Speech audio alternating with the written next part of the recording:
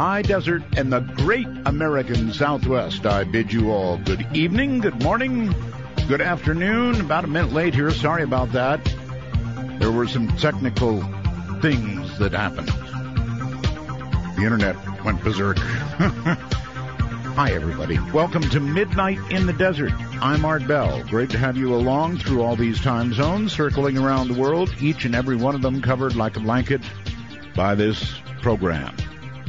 So, what in the world could it have been? Well, it was some last-minute scrambling thing trying to get the internet where it was supposed to be. So, the answer is, I don't know.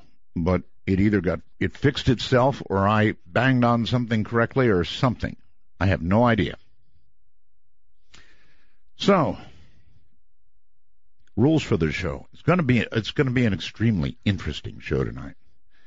The rules are as follows: no bad language, one call per show. Very simple. Almost no rules.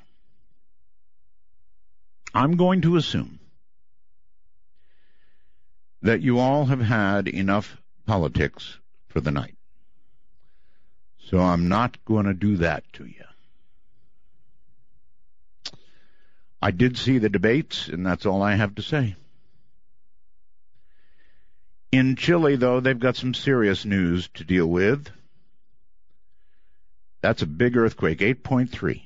8.3 off Chile's northern coast on Wednesday night, causing buildings to sway in the capital, Santiago, causing tsunami warnings and, in fact, really big, heavy waves, some flooding. Big earthquake, 8.3. I wonder when the big one comes to us. It is interesting to me that we have spent I don't know how many billions of dollars training Syrian rebels to fight, right? We want them to fight. And we are left with, well, we did have 54 fighters, and that was pretty embarrassing. Now we're down to 4 or 5 fighting soldiers. That's just nuts. In other words, it didn't work, period. There is an interesting survey going on. Well, maybe it's interesting. It's Tara McIsaac, I believe it is, reporting on Rupert Sheldrake's. He's always doing a study on something, plants or something, right? He's a very interesting interview. We should have him on, Rupert Sheldrake. But now he's doing a survey on how many of you are telepathic with regard to your phone. In other words, when your phone rings, do you know who's calling? I'm not sure that, a positive result on this is going to prove anything at all with regard to a telepathy. I don't think it's going to. But we'll see. And I'd like to have Rupert on anyway, again. I'm not wild about this particular survey because, I usually know who's calling, right? Boy, I'll tell you what, buy a car and let the warranty lapse. You want calls? They will call you to death. Absolutely call you to death. It's crazy what they do. They never stop. Your warranty. You've got to do it. No, I don't. I don't have to do it. I can take my chances. If I have my own money, I can take my chances. Oh, you don't want to do that. You want to pay us. No, actually, I don't. I'd rather take my chances. Thank you. If I have to pay to get it fixed, I'll pay to have it fixed. All right. Well, anyway, coming up tonight, we're going to be talking with David Weatherly, and the subject is going to be shadow people. Now, because of the urgent attempt to get the internet functioning again, I didn't have an opportunity to get hold of our guest yet. So I'm going to do the break first, and I'm going to get him on the line because, and it's a big because, I want him to hear my story of terror. And I'm not kidding about that word. terror really is the right word. And that's the reason I want to do this show. So coming up in a few moments, David Weatherly, we're going to be talking about, it even bothers me to say it, shadow people. Stay right where you are.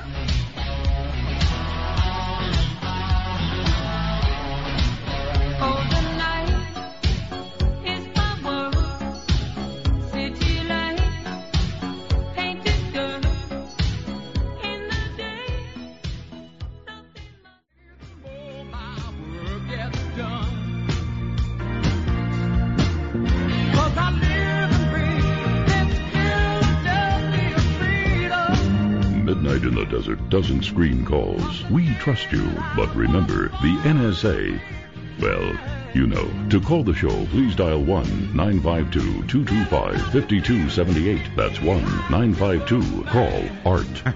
I really think that is my favorite. All right. David Weatherly is coming up, and I'll tell you all about him. But before I get him on, I'm going to tell you why he's here. Because I had a terror. And that's the only decent word the only word that fits. I had a terror. I've been a talk show host. I've been talking about this kind of stuff all my adult life. But it never happens to me, save an experience with a couple of unidentified flying objects, one very serious one. None of this other stuff. I've never met these creatures, these animals, these things that we talk about and wonder about on the air. Until, and I'm telling this mostly for David's benefit because I doubt he's ever heard it, until about 2 or 3 weeks before the show,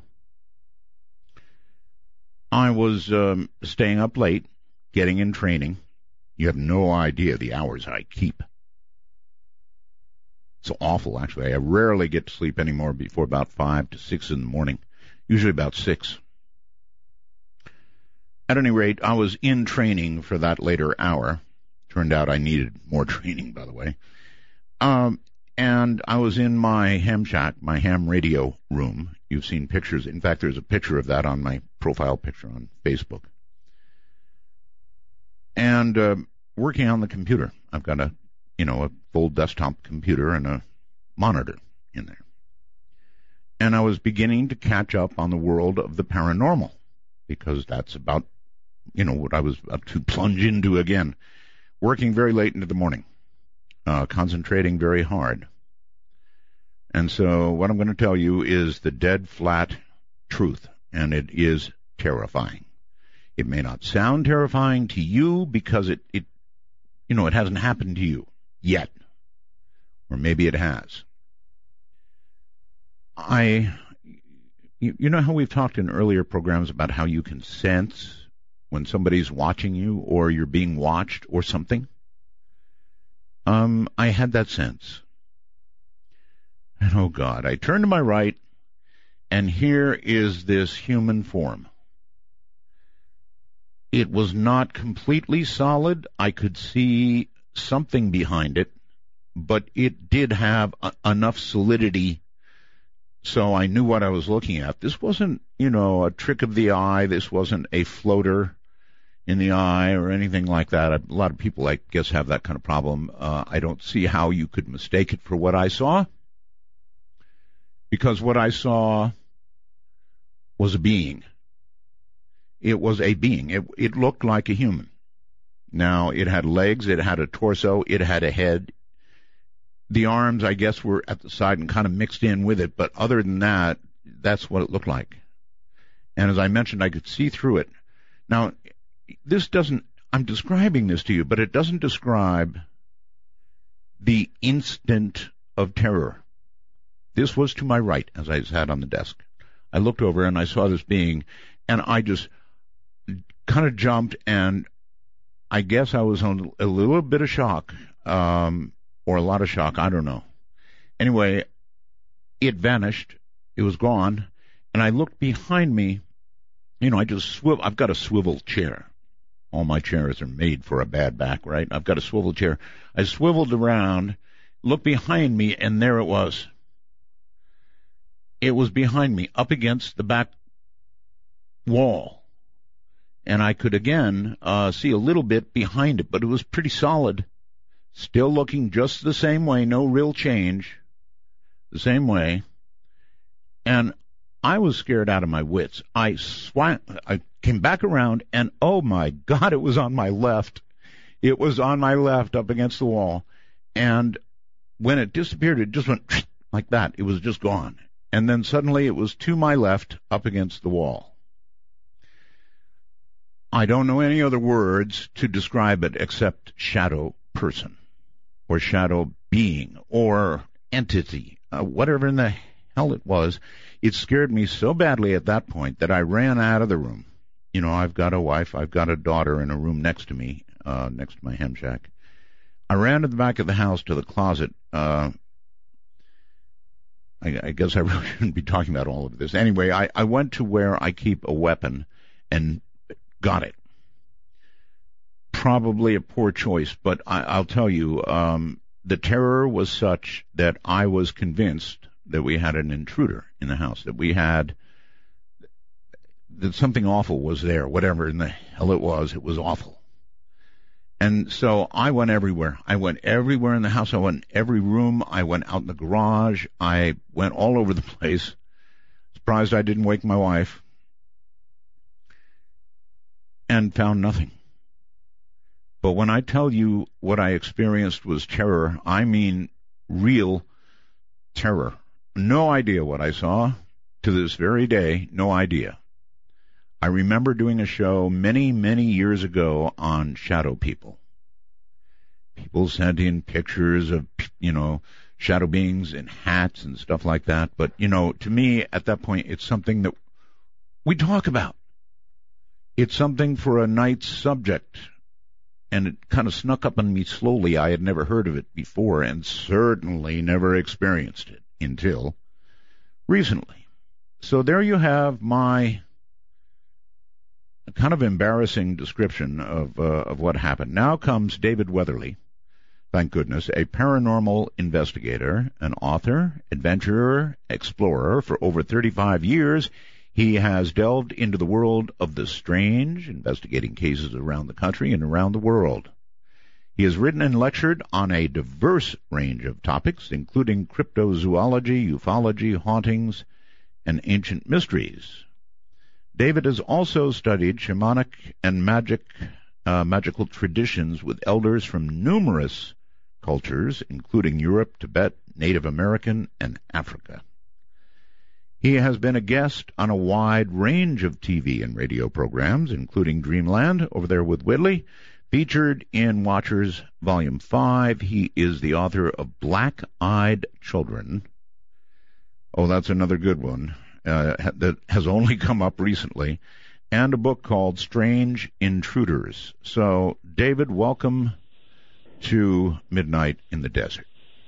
Good evening, Art. Thanks for having me on. It's a pleasure. Yeah, good evening. So, I had to delay things and change them around so that I had you on the line when I went through that description. And I wanted you to hear what I experienced, which, honest, scared the hell out of me, David. It really did. It's hard to describe the kind of terror that I felt. Oh, no doubt, Art. And I tell you, over the years, I have sat down with so many people and heard, countless variations of that same type of account. And, often when I interview these people, it's like interviewing someone who's just went through a trauma. Oh, or, trauma. A very frightening experience, and they just radiate. I find that a lot of these people, even recounting their experiences to me, if it's been, a year or several years sometimes, when they go back to that moment, they start becoming fearful again. That's right. It comes right back. It comes back. Recalling the experience. Yes. It brings back not just the memory, but the emotional state that occurs. That's right. The during terror. These encounters. That's the word for it. Terror. Trust me. Terror. Yeah. There's no other word for it. And I'll tell you, I've heard some, that were so frightening and over the top that you really sort of wonder how some of these people even maintain their sanity long enough to push beyond this, because there are some of these encounters that become physical, and that takes the fear factor up in many more levels. You sure would. I swear, it was a terrible idea to get a gun, because if I had seen this thing, I'd have fired. I don't, and it wouldn't have done a damn bit of good. Now that I think back on it, I'm sure it wouldn't. I mean, I'm sure a bullet would go through it just like a little bit of the light did. I guess you're some kind of expert on these things. Well, what the hell are they? Well, first of all, despite having, so many years in the paranormal, I don't know that there's any such thing as an expert in this field. I continue to investigate, and all I have are more questions. And the shadow people, man, that's right there at the top of things that we just don't have enough answers. And one of the reasons that we don't is because these shadow beings, first of all, they go way back in history. You can read early medieval accounts of people encountering shadow or phantom monks, as they used to call them. And it would be this black moving shadow, for lack of a better term. Mine didn't move. It moved from one part of the room to the other. That's right. But there was no physical movement of legs or anything like that. No, but they almost move like shadows. Just as if if the way a shadow can suddenly move from one wall to another. Of course. Put your hand in front of a light and project a shadow, and that jerky, sudden movement where it looks like is in one location and suddenly it's in another. Right. And this is very common with these things. People will report these things. They're very commonly reported in people's bedrooms late at night, and people will see these things at the foot of the bed or across the room, just looking in their direction. All and right. Let me see if I can suddenly it moves. Leon, let me see if I can get you to understand this. I'm a pretty rational person. I'm actually kind of a skeptic with most things. Frankly, I am. But I'm telling you, David, this thing had form. It was real. It was not some trick of shadow. It was not some trick of something wisping across my eye. It was real on my right. It was real behind me. It was real on my left.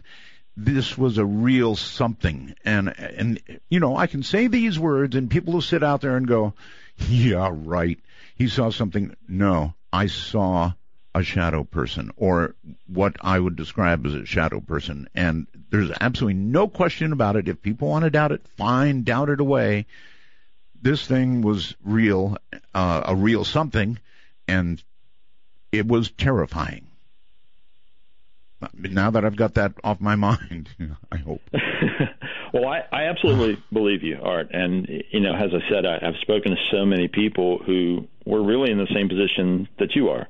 They weren't interested necessarily in anything, paranormal or strange, and these weren't common topics for them to sit and discuss. But suddenly, something like this happens, and in a heartbeat, it takes someone from being a skeptic to suddenly realizing, my God, I have experienced something that there is no rational explanation for. Yeah. And that alone, really transforms someone emotionally and mentally and every other way. But, moving beyond the fear of the experience is often what proves to be the most difficult thing for people who have these encounters, because it is a physical reality. And, just like you pointed out, there's plenty of people who will jump up and down and say, no, this is this is a result of exhaustion or stress, or, it's a trick of the mind and all these various things. But I have one theory, David. Can I run it by you? Sure. It's only a theory. It seems to me that if you sit in front of a monitor for enough hours, and I had been there for a long time, that your brain begins to be affected by the refresh rate of that monitor, whatever that is. Mm-hmm. And I've always kind of wondered, would that allow you to see something that you would otherwise not see? That's the best I can do, because I was sitting in front of the computer for a long time before this, and so there's one theory. And that's a great theory. And one of the things that we can sort of connect that to is that, through the ages, tribal cultures use things to alter their consciousness. And I'm not talking about hallucinogens or drugs or anything like that, but they use things that are repetitive, such as drumming, trance dancing, things like this. Very good according point. to tribal beliefs, raise the awareness and alter the consciousness, which allows you to see things that exist at a different vibratory level. That's the easiest way I can explain it in sort of simple terms. And a lot of people, again, will doubt things like this, but when we look at modern science, quantum science is now saying, hey, we've figured out that there are 12 other dimensions 12 other dimensions. We don't know how to get there or what's there, but we know they're there.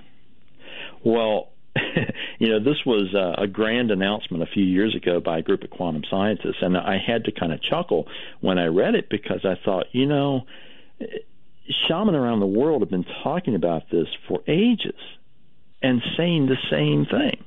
It's just that it's framed within their spiritual, magical traditions, but they say the same thing. They say, hey, there are other levels of existence, other levels of reality that exist around ours and intermingle with ours. We just don't have the level of awareness to understand what's there and possibly interacting with us. David, what brought you to this field to investigate this kind of thing, shadow people specifically? It just sort of blended in with, my interest in a wide range of strange topics, and shadow people just run consistently through almost everything. I mean, all right, a few years ago they did a poll about, paranormal and supernatural topics, and they found that shadow people are one of the most widely reported phenomena worldwide. And you find these things in conjunction with haunted sites. But I don't live in a haunted sometimes site. Everywhere. Nothing haunted about where I live that I know of. I've never had any other haunted-like things happen before. No rattling of chains in the midst of the night, nothing like that. So, a lot of years behind me without anything like this having happened. I've been racking my brain for what brought it on, why, the rest of it, what could have been. And I guess you're right. I guess these people, or these, what would you call them? I call them entities. Oh. I don't know exactly what they are. They mostly appear in human form.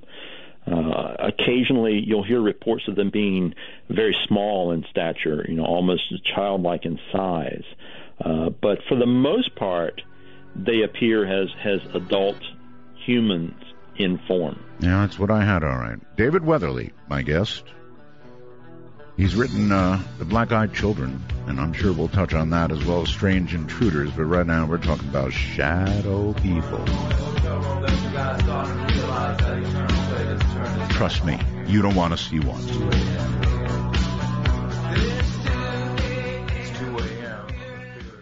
At the terror in each sip and in each sup, will you partake of that last offered cup, or disappear into the potter's ground when the man comes around? Take a walk on the wild side of midnight. From the kingdom of Nye, this is Midnight in the Desert with Art Bell. Please call the show at 1-952-225-5278. That's 1-952. Call Art. Okay, this comes from something entitled When Shadow People Attack. The first thought that crossed Stephen Painter's 5-year-old mind was that someone had broken into the house in Bury, Great Manchester, England, around 1986. My mom took me to the local estate to her friend's house, Painter said. I believed that she had been burgled because her kitchen, her entire kitchen, was covered, and I mean covered, in black handprints, almost animal-like. He didn't say anything about the obvious black handprints, not until later. I mentioned the incident to my mother, what I saw. She looked at me and said, Nothing on the wall, Stephen. He didn't know how that could be. The prints were there. His mother's friend said she saw shadows and the image of dark faces on the walls. His mother was immune. There was nothing on the wall, from her point of view. From that point, dark images have followed Painter. The animal-like prints he saw when he was 5 have turned into entities. I've seen a big black mass with red eyes, good Lord, always at the door, he said. The Hat Man, always in the background, and typical shadow people just like our shadows on a sunny day. And you know what? They are like shadows on a sunny day, but of more substance. I only relate to you what I saw, of more substance than that. Welcome back, David. A little story there. When shadow people attack. So that's like the next thing I want to get to. I always thought that they were just sort of, what's the right word? I don't know, beings, if you will, or whatever they are, that they didn't physically attack people. That takes it to like a whole new level. It really does. And I tell you, Art, all the years of interviewing people and so forth, one of the weirdest and most frightening accounts I've heard was from a gentleman who had a physical encounter with a shadow being. And this fellow, his name was John, he considered himself a religious person, but he had stopped going to church. He was, very focused on his career. He started to notice some strange things in his home. He lived alone. He started seeing fleeting movement out of his peripheral vision. Odd things started to happen, like a fork would go flying off the table. Little things around the home. And he continued to try to dismiss it until he started seeing these shadow beings directly. I mean, he was directly looking at them just like your experience. They would be there one moment, the next moment they had vanished. They would be in another part of the room. Can I ask a question? Did they show, when he looked at them, did they show any movement at all of what appeared to be a human body? He described them as being inhuman in form, and that they would sometimes move. He would see what appeared to be an arm moving. Sometimes they would appear to bend forward as if they were looking at him closer. But Art, this took a very frightening turn when one night after work, John went out, had some food with a friend. He came home late. He says that he walked in, he glanced at his mail, he checked his email quickly. He went to his bedroom, kicked his shoes off, and sat down on the side of the bed. He had not turned the lights on because there was light from outside that sort of shone into the room, giving some illumination. He was sitting there looking out the window when all of a sudden he felt what he described as a pair of hands grab his ankles and yank. He was slammed down, face down, onto the floor, twisted onto his side with something holding his ankles, and says that what he described seeing was a black form under the bed with glowing red eyes, pulling his legs. He just in a moment of panic, flailing around, grabbed hold of a radiator. He lived in an older home, had those old-fashioned radiators that, literally have pipes running down into the floor. So it was very sturdy. And he wrapped both arms around that radiator and was kicking his legs and screaming and trying to get loose from this thing. I absolutely get that part. I would be holding on for dear life. And if my thing had red eyes, I probably wouldn't be here right now, because it put me in a state of terror. I really, really hate, you may not know, we've never talked. Have we ever done an interview, David? No, we haven't. No, that's right. Okay, so one of my phobias, one of my real fears is glowing red eyes. So had my shadow person had red eyes, it would be not me describing this to you right now, because I would have had a heart attack and died. Right. Well, John managed to, he somehow fought through the fear enough to focus. I mean, he was in panic mode. Don't get me wrong. All he could think about was getting loose from this thing, because he told me, Art, he said that he knew if this thing drug him under the bed, that he would just be gone. And he told me, he said, David, I don't know what would have happened to me, where I would have been, what, if anyone would have found anything, but he's just convinced that he just would not be here anymore. And in his moment of terror and crisis, he says that he started praying. He reverted back to his his upbringing of going to church every week, and that's what he resorted to, and he just started screaming prayers at this thing, all the while kicking and trying to get loose. And it was, it's such a frightening encounter when you listen to this man pouring his heart out and reliving this terror, recounting this experience of this thing attempting to drag him into some kind of void. And, he ended up letting go of the radiator and grabbing the nightstand next to the bed, yanking out his Bible and continuing to pray, and started reading passages from the Bible while fighting this thing. And somehow he got loose from it. And, he says that he jumped up, he went across the room, he's turning lights on, he's screaming at his bed, screaming at this thing that he believes is still under there. And then, his fear started to turn to anger because of being victimized. And he ended up, kicking against the bed and finally just shoving the bed aside, and there's nothing there. Okay. I have, I guess, one little additional detail that I can say. I'm sorry to be talking about what I saw, but maybe this means something and maybe it means nothing.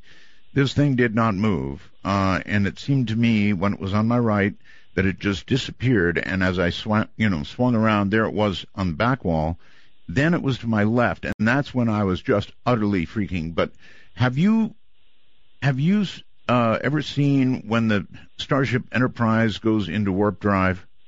Oh, sure. Right. You go, Yes. Well, I had just a little tiny bit of that. It wasn't a full Starship Enterprise going into warp drive, but there was a little bit of that as it disappeared the third time. You could see a little, and that was it, gone. As if it went through a portal. I don't know what it went through. I don't even know what it did. But I'm just telling you that effect, if you can imagine that effect on a kind of a minuscule level, that one on my left, when it left, it would have been the direction of the house, going into the house from the back of the house where my ham shack is. And there was that little tiny effect, not a big effect, a little one.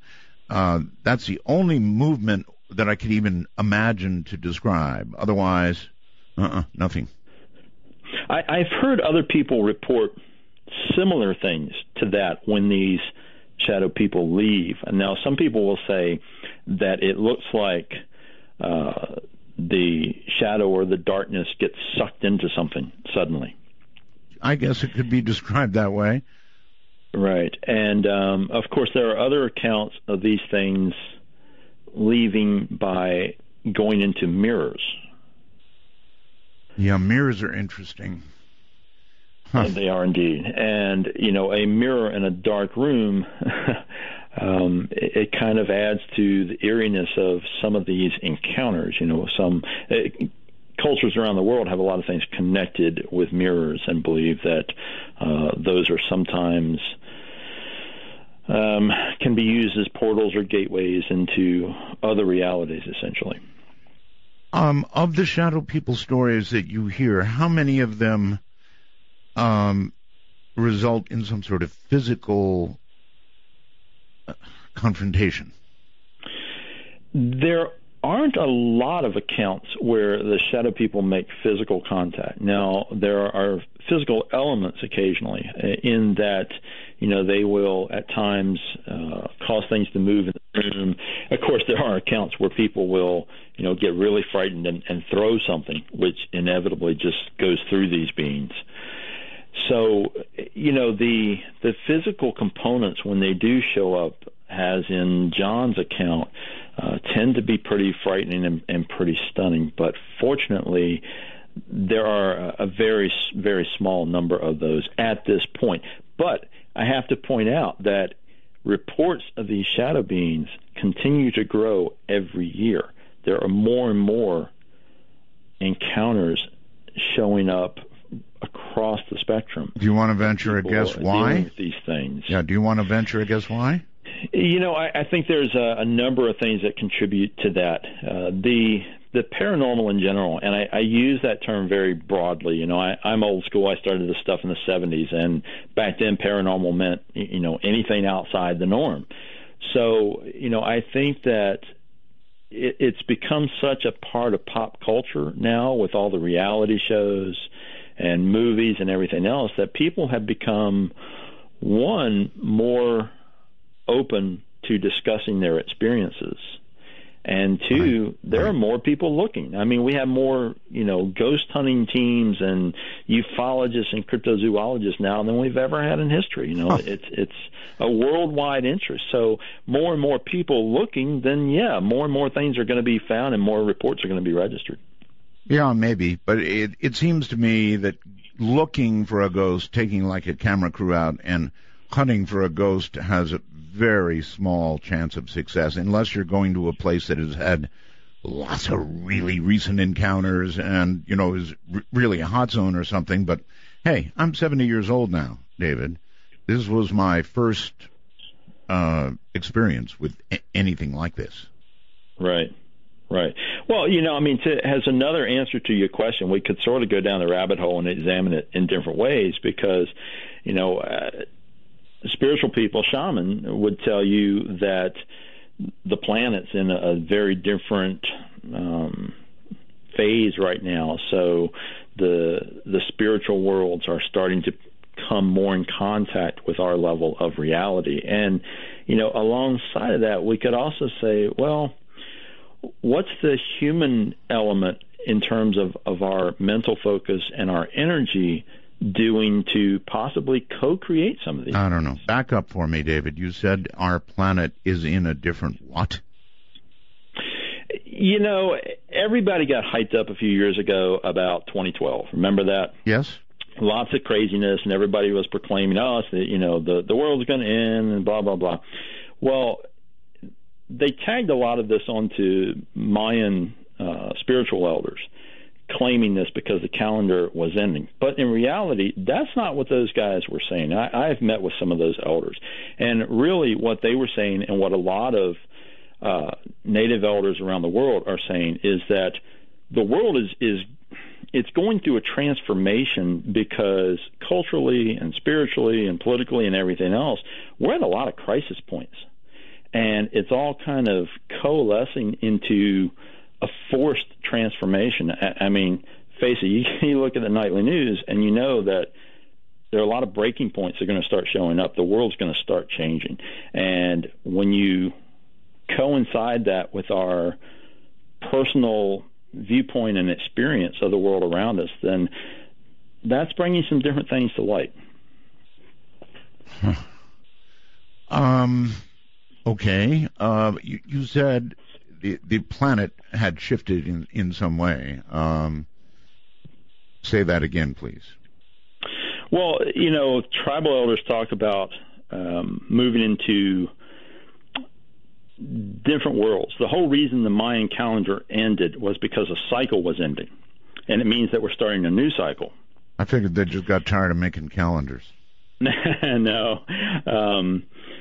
So, the way they interpret that is that a spiritual cycle comes to an end. Oh. And that when it comes to an end, we reach a crisis point where a lot of things have to change. It's sort of a natural evolution. It's just that they viewed it not just in terms of physical terms, politics and things like that, but also in spiritual terms. So I know we're kind of really getting into the spiritual side of things, and some of this is difficult to relate in short terms. I'm trying my best. I don't care where it goes as long as I learn something about these creatures.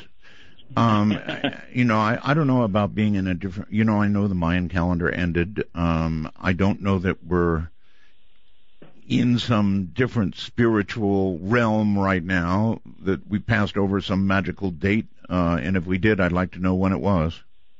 Well, let me put it in different terms. So, if we go back to this idea that quantum science is talking about the, quote, discovery of other dimensions of existence, we can sort of correlate that with ancient spiritual teachings that believe that we come to certain points in the evolution of the world where it's easier for those levels of existence to sort of cross over with each other. The veil gets thinner, so to speak. And when that happens, there's more interaction with whatever dwells in those other levels of reality. Whatever dwells. Whatever dwells there.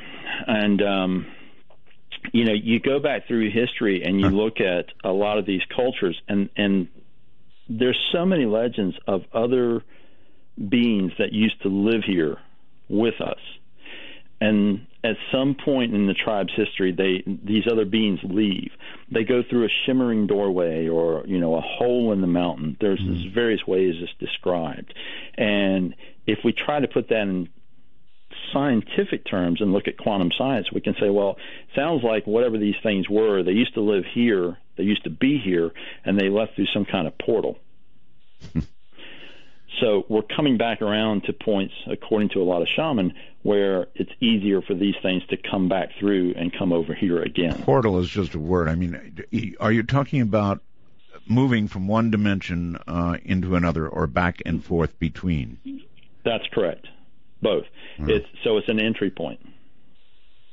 It doesn't seem like, if you say the word portal, it seems like door or little passageway, but it doesn't seem that way. It just seems like these things drift in and out. Now, there is a lot of conjecture now about multiple universes, and I can see something coming and going from the universe, sort of drifting in and out. Thank you, David. We got a break here. Kind of drifting in and out, right?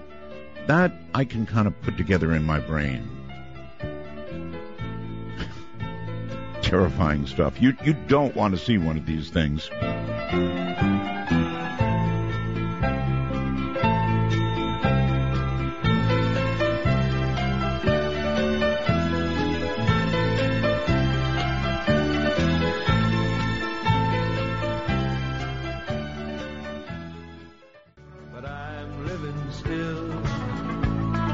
Coming to you at the speed of light in the darkness, this is Midnight in the Desert with Art Bell. Now, here's Art. Here I am. My guest is as much of an expert as I guess you can be on shadow people, David Weatherly. Now,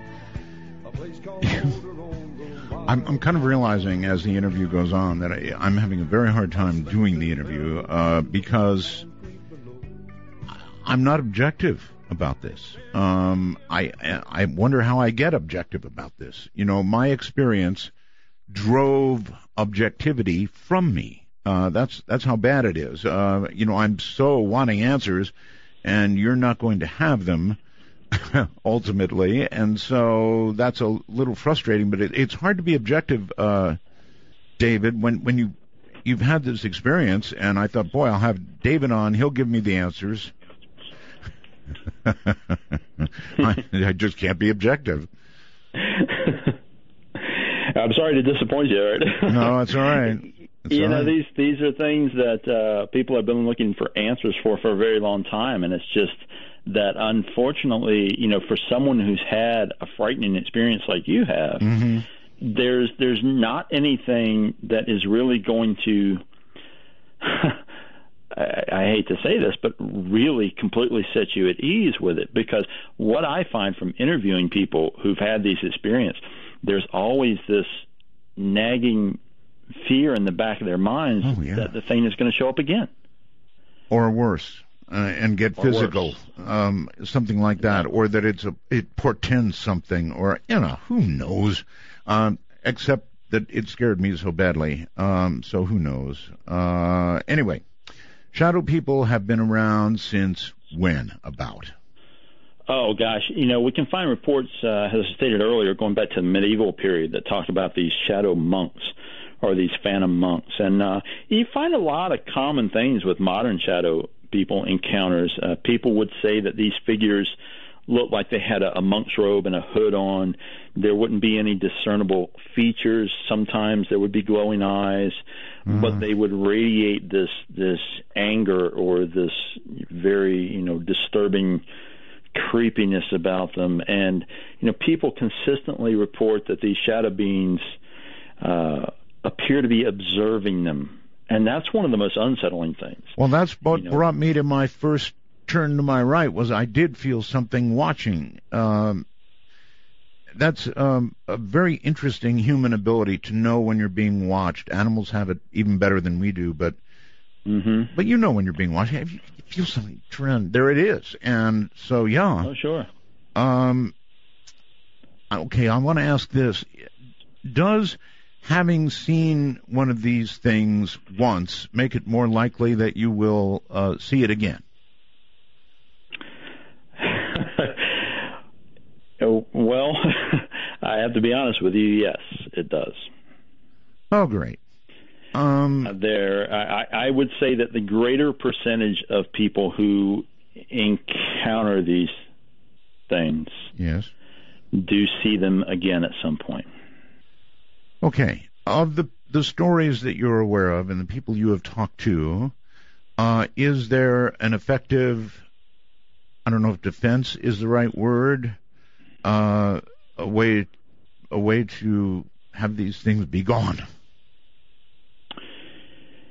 There are things that you can do, yes. Now, some people get so terrified that they resort to, sleeping with the lights on and so forth because they have their experience in a completely darkened room. What's interesting is that what often seems to be effective for people is using music in the background. Okay, you know what? I hadn't said this. Let me say it now so that everybody understands. In the room in which I had this experience, I have a fan, a ceiling fan, and attached to that fan are 4 60-watt bulbs going to each corner of the room. So this is a well-lit room. Maybe that helps everybody out there understand what the conditions were like. But, 4 60-watt bulbs, that produces plenty of light. So no trick of shadow here. All right, well, so I was asking about defense. Right. And, as I started to say, there are a handful of things. A lot of people tend to resort to their spiritual roots. And, they will do things, if they were raised Catholic, they'll start saying the rosary again, things like this. And a lot of people find that works for them. People who don't necessarily have that kind of spiritual foundation try to find other ways to essentially disrupt whatever possibly allows these things to come in. So, yes, and has anything been proven to be effective?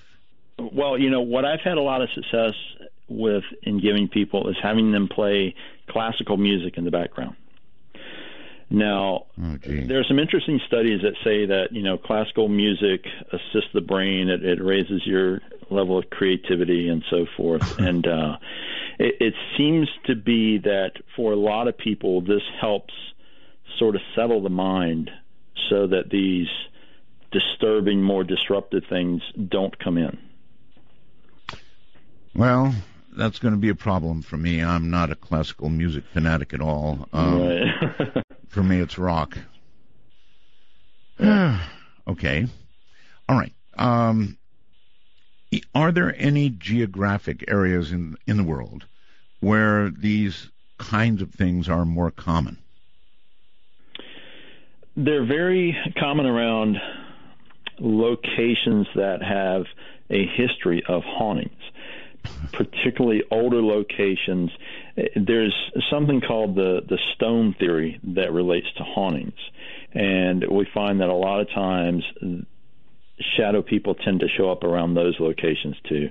It's essentially an idea that things like limestone, areas with a lot of heavy quartz in the foundation and so forth, can either attract entities or make it easier for things like this to come through. And as a result, a lot of locations, you go to Europe and a lot of these older castles and so forth that are very haunted, there'll be shadow people reports a lot of the times. All right. How about this, David? Another factor that comes in, Art, and let me interrupt you and throw this in, is that places that have heavy amounts of a heavy history of negative things, like old asylums, prisons, things like that. It's very common to find shadow people reports around those types of locations. Okay. I guess. We're sort of getting into the emotional aspect with that. A lot of emotional trauma and so forth seems to make it easier for these things to come in. And, even on a small personal scale, I find that a lot of the people that I've interviewed who they don't live in a haunted location, they don't, none of the other parameters fit, but what is often found is that things are going on in their lives that create high levels of stress or trauma or, emotional turmoil. Those all seem to be elements that help create these negative experiences. See, I'm trying to relate everything to myself. My home life was great. I've got the best wife in the world, a great daughter. So no stress there. There was stress, I guess, because I had this upcoming show. Sorry, I'm trying to relate everything to myself. I'm trying to come up with answers. And here's the other thing I meant to ask you, David. It is, look, shadow person is just a phrase. It's the one I came up with when I saw this damn thing. I guess I should be not saying damn thing, darn thing. I don't want to make it angry, just in case. So it's just a phrase. Maybe I could have said I saw a ghost. Yeah, I don't know. Shadow person seemed more to fit what I saw, but that's a good question. Could it have been a ghost? It is, and I see where you're going with that. And it's really a good point, because shadow people, shadow person has sort of become this catch-all phrase over the last 10 years or so. And what is most likely is that there are a lot of different things that are being thrown into those categories, because there are variations. Some of them appear to be very malevolent, like the account that I related earlier with John. This thing, whatever it was really out to get him. Yes. But there are plenty of other accounts of these things that there's no physical contact, and while it's creepy and scary, these things almost appear to just be observing. People will report these things manifesting in their room, and they'll, suddenly be leaning over the bed as if they're trying to get a good look at the person, and then they vanish. So it seems that we have a lot of different manifestations all thrown into one category. And honestly, we could go down a lot of different roads to say, hey, this is what they probably are. I remember years ago interviewing people about shadow people, and some of the callers said, you know what, I confronted this being, I stared back at it or talked to it or yelled at it or something, and it seemed startled. Now, of course, I had no experience like that, but that was interesting, almost like this being was as startled as the person it was scaring. Right. And, those accounts do show up, too. It's as if they think they're covertly spying on us or something. But to be examined in turn is a bit shocking to them. If they are of another dimension, if they are of another dimension, then maybe they're as shocked at popping into this one as we are to see them. Very possible. Very possible. And, here's another possibility. I mean, they may be having some kind of a fairly normal existence and seeing us and are just as surprised, wondering, what is that? Okay. Anyway, not so many physical attacks. That's a much smaller percentage, right? It's a very small percentage at this point, yes. That makes me feel so much better. How many reports of those glowing red eyes? That is a pretty good percentage. Probably, from the cases I've looked at least a third of them report these things having glowing eyes. Lucky me. Got the 2/3 that don't have glowing red eyes. Okay, well, shadow people, I'm sure that's going to be an ongoing subject, but I know that you cover many more things, and because I'm having such a hard time being objective about this, I do want to ask you about these black-eyed children. I actually got a call not long ago, first time I ever heard of black-eyed children. Somebody called and said they saw one, and it was very, very startling to them, and weird, and they belonged, and they were with parents that looked blonde and not related to these children at all. It was very weird. Wow. Yeah. Well, Art, you think the shadow people are creepy. These black-eyed kid accounts are very unsettling. And, here's a typical scenario to sort of set the stage for you. Imagine you've just come home from work, the sun is just going down, and, you're maybe in the kitchen fixing yourself a drink or something, and suddenly there's a knock at the door.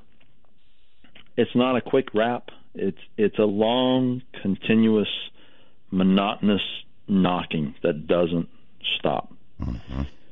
Like anybody, things are going to run through your mind. Wow, why didn't they use the doorbell? Who's coming by? What's going on? As you're heading for the door, you open the door. Here are a pair of kids standing on your porch. They're kind of looking down at their shoes. They're wearing sort of just drab, mundane clothing. And when you open the door, in a very monotone voice, one of the kids says, "Hey, we just thought we'd come in for a bit." Now, you've never seen these children.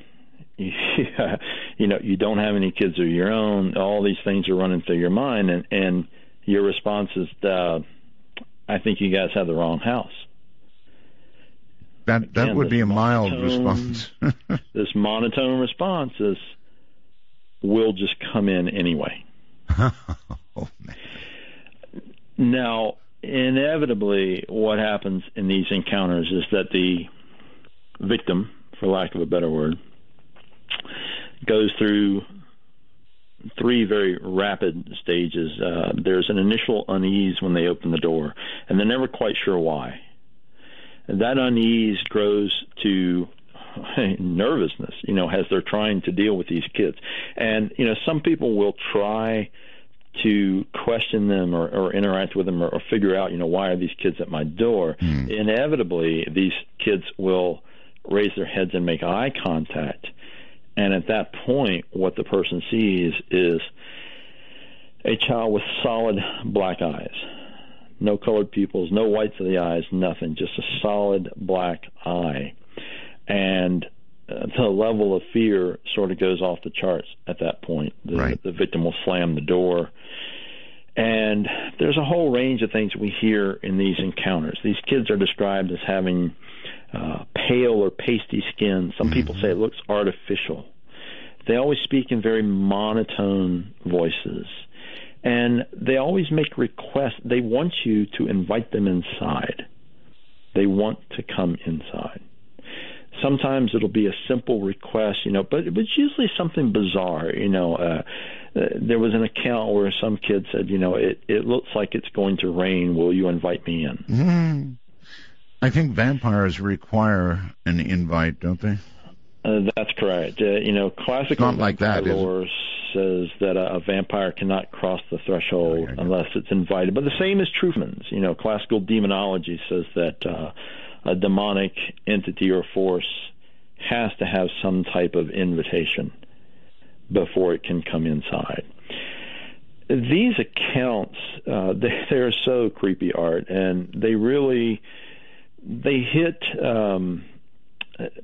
the internet in the late 90s.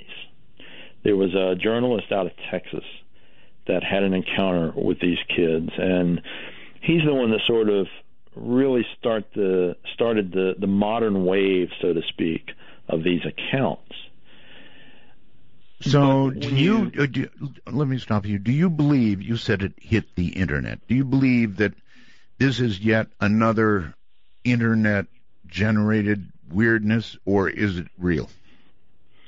Initially, when I heard these, like you're saying, I thought, wow, this is very curious, but it may be some internet phenomena. It may just be some, urban legend. Right.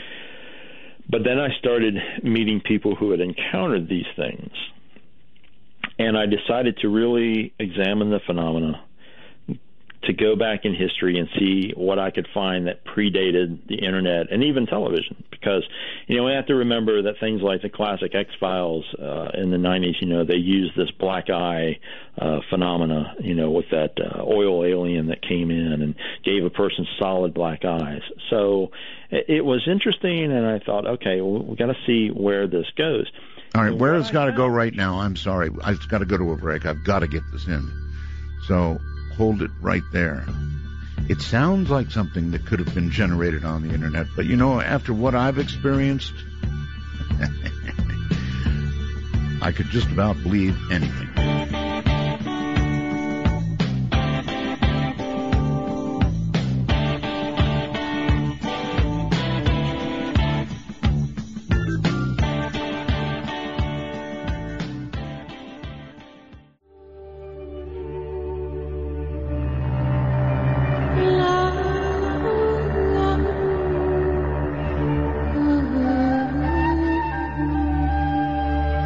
Coming to you at the speed of light in the darkness, this is Midnight in the Desert with Art Bell. Now, here's Art. Yes, what happens is I let too much time go by, and then I've got a little tiny area between my breaks because I get so wrapped up in what I'm listening to.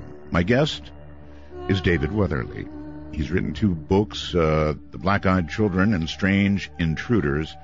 Never a book, David, on shadow people, I take it.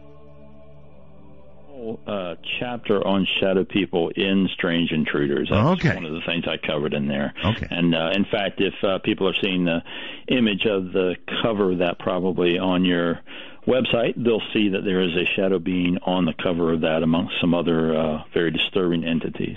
Really? Okay. Yes. I am now, this is on my website, I presume. I believe it is.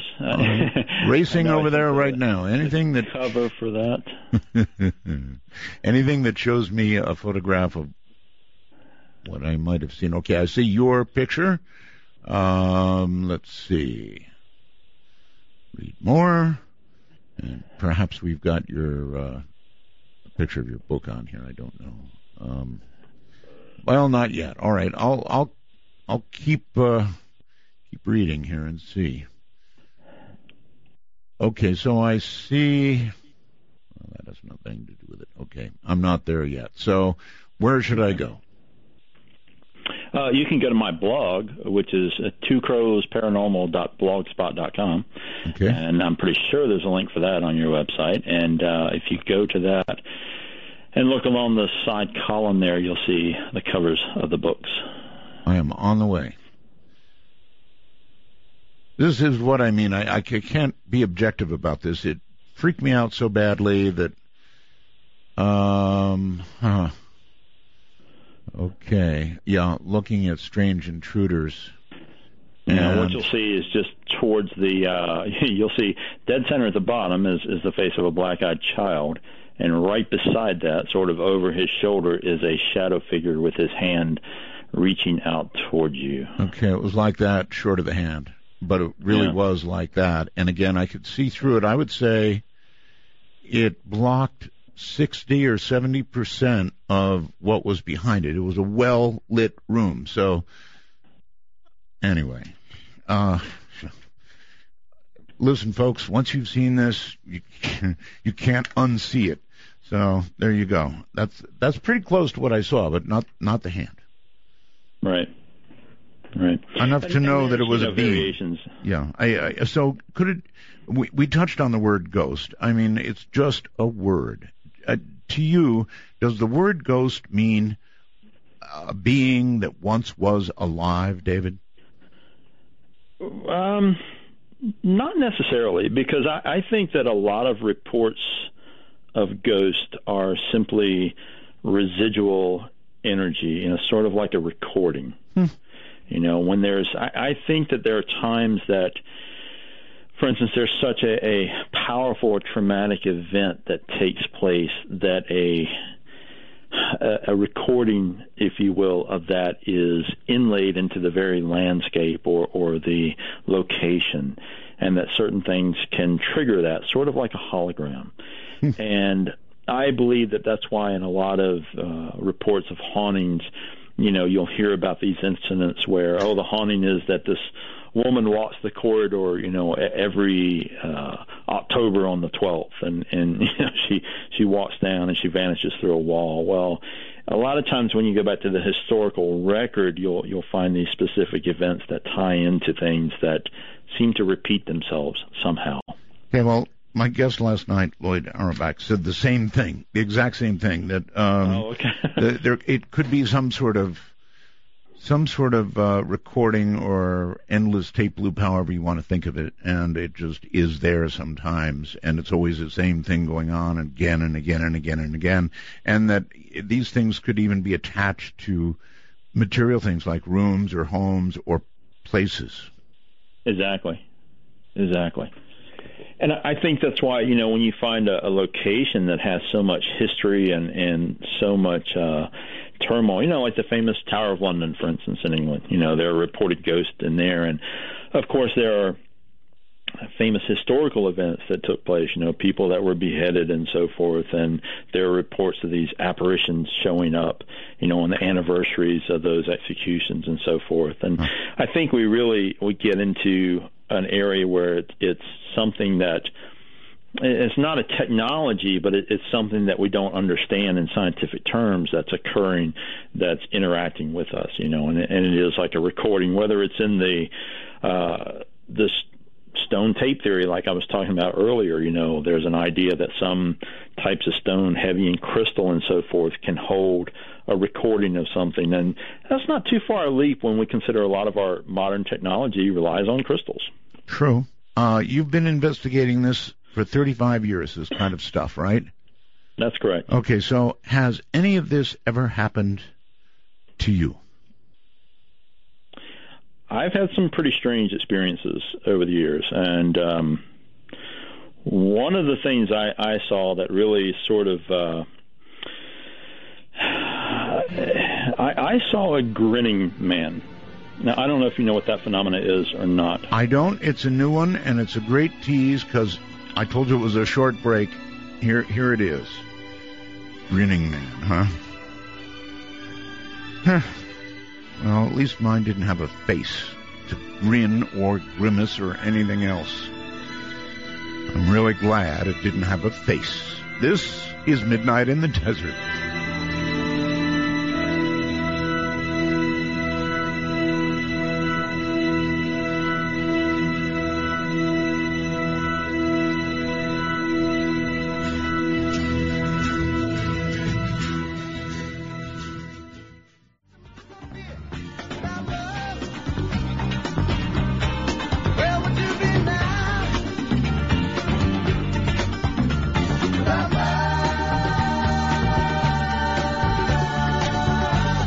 initiate a dialogue sequence with Art Bell, please coordinate your phalanges and call 1-952-225-5278. That's 1-952-CALL-ART. Well, okay, David Weatherly is my guest. He's here talking about these strange things in the night, of the night, whatever it is they are. I'm finding it's a very difficult interview for me because I'm not objective about this, having just gone through this thing. Usually, as an interviewer, you're objective and you can ask objective questions. I'm asking more questions about self-defense and what I can do about it than I am learning stuff. So what I'm going to do is open the phone lines and let you ask, as soon as we talk about the grinning man, another one I probably in some ways don't want to hear about, but I'm about to. So I want to open the phone lines for all of you. Our major national number is 1-952-225-5278. Maybe that's why when many of you call up and talk to a guest about something like this that you have seen, you have a very hard time getting into it. I mean, the fear really does come back. We were talking about that earlier. And as you describe something, it's almost like it happens again. Not quite, not that bad, but it's close. And of course, you can call us on Skype as well at, in North America, MITD 51. MITD 51. Out in the rest of the world, MITD 55. That covers a lot of the world. Somebody said, it's Doug in Michigan. Thanks for this, Doug. Art, you've got more stones than me. You talking about this thing just might bring it back again. Have you considered that? Yeah. Thanks, Doug in Michigan, for that. Thanks a lot. Okay, so the grinning man. That's at least a new one on me, thank goodness. Well, my personal account relating to the grinning man, or it happened in the 1980s. This was in a rural area of North Carolina. And, there's a whole theory that sometimes certain combinations of people can create unusual experiences. And at the time I had a friend his name was Tom, and it seemed like anytime we sort of went off exploring things that unusual things would happen. And this particular incident was that we were driving literally on a country road, very few houses, they were miles apart. Mm-hmm. And it was late summer. We're driving along at a leisurely pace, and we're coming to this sort of long curve in the road, and I see on the right-hand side, I was in the passenger seat, Tom was driving, I see on the right-hand side of the road a figure standing in the weeds. And this is very unusual. You never saw anyone walking around in this part of the country. And as we approach this figure, I'm kind of zeroing in on it and thinking this looks very strange. As I said, it was late summer. I realized this gentleman is wearing a long coat. It's sort of Victorian in style. He has on a formal hat that's sort of like a top hat. Mm. His right hand is under his chin, and he's sort of rubbing his thumb and his fingers together. Mm-hmm. His other arm is not visible. It's just hanging down at the side. And beneath this coat is this very wide silver shiny belt. Almost like something you'd see on a science fiction show or something that's that wide. Mm-hmm. But Art, the creepiest thing was he had this grin that it made me think of the Joker from the Batman comics. It was an impossibly large grin that no one could physically smile like this. As we approached this figure, it seemed as if time sort of slowed down for a few seconds, as if we were moving past him very, very slowly. Now, Tom has no memory of letting his foot off the gas or anything. It's just that something very strange happened when we were passing this figure, and I locked eyes with him. He was glaring right through the window, looking at us.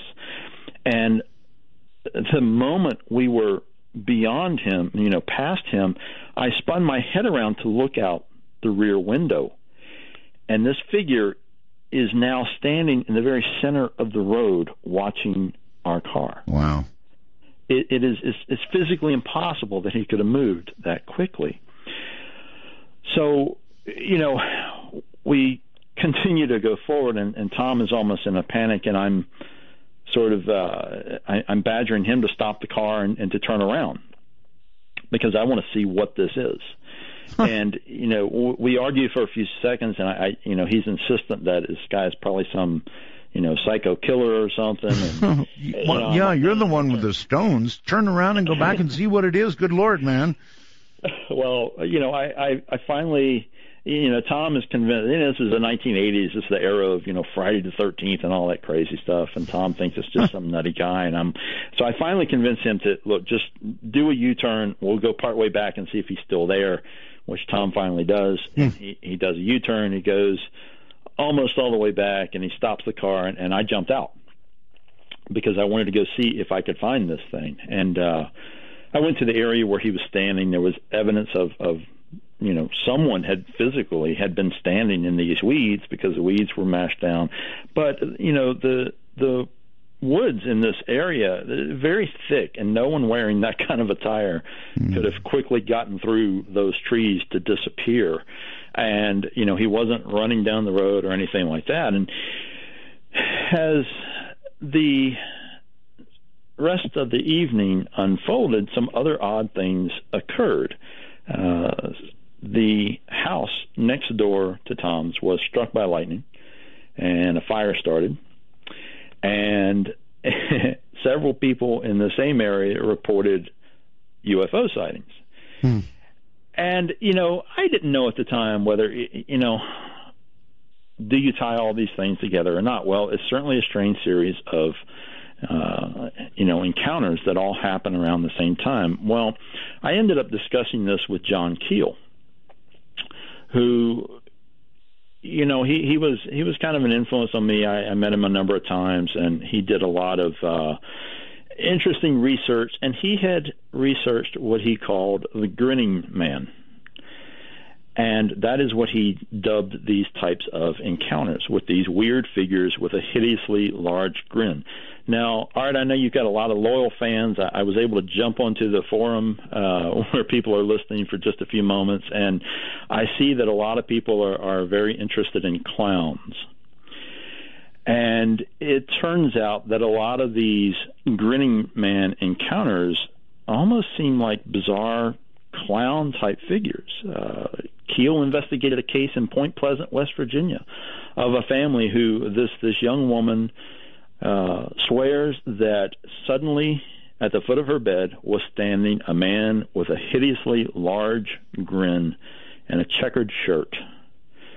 And he sort of leaned over her bed and looked at her very closely. And, of course, she was screaming for her mother and hid beneath the covers, and this figure vanished.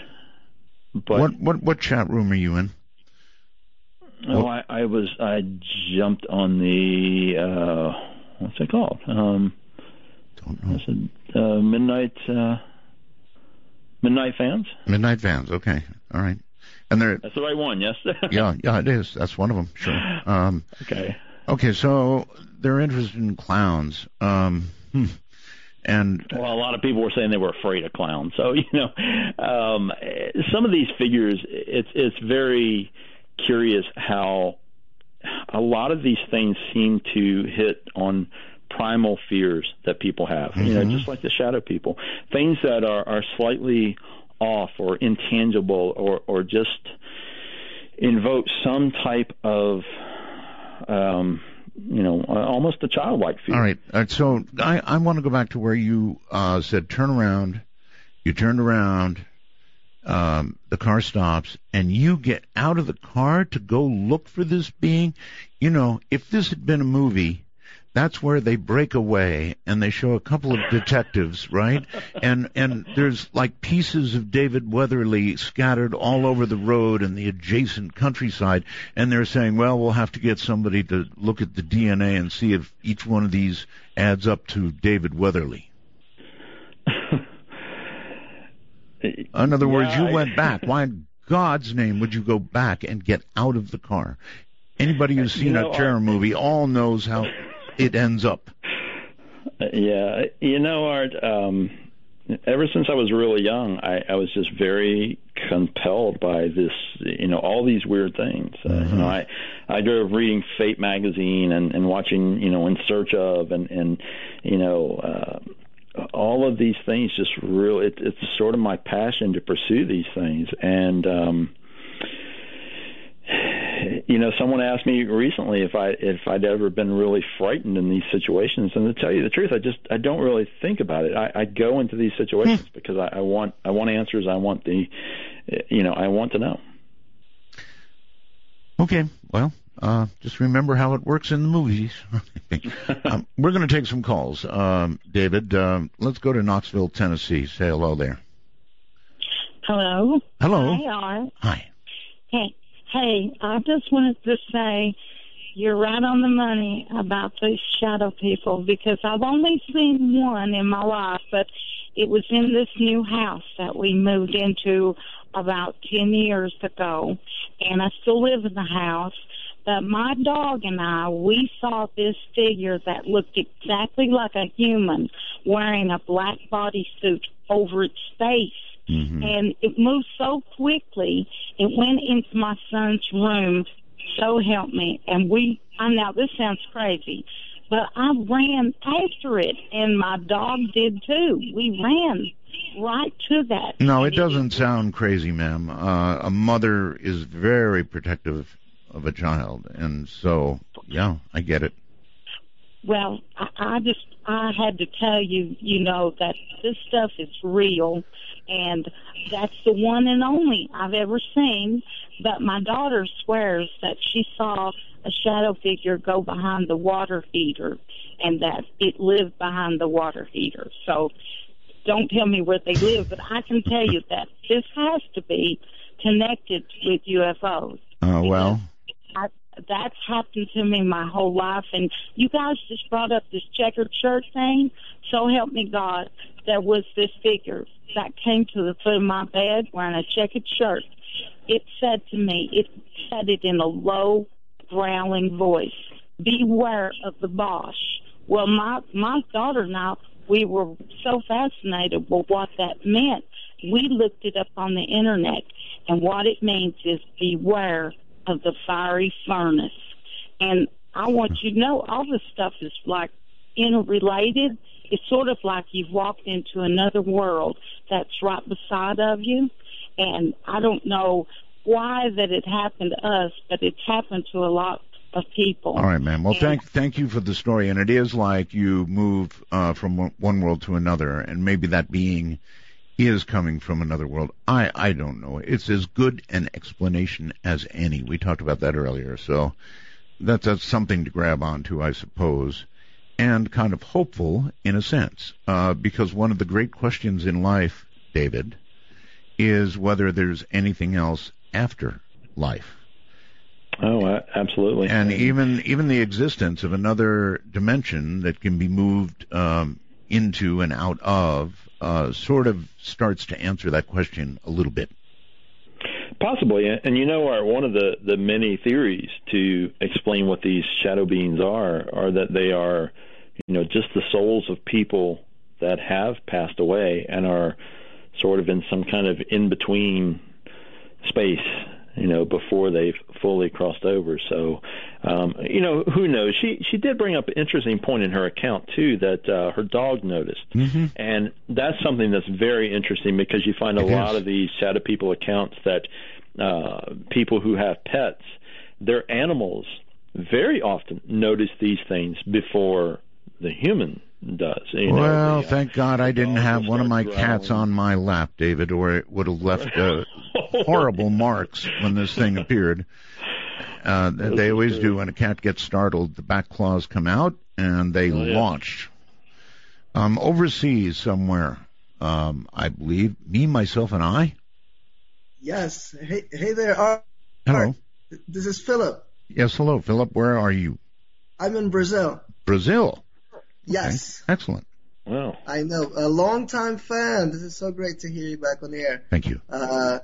And I'm enjoying the show. And I just wanted to tell a short story that I had with a shadow person.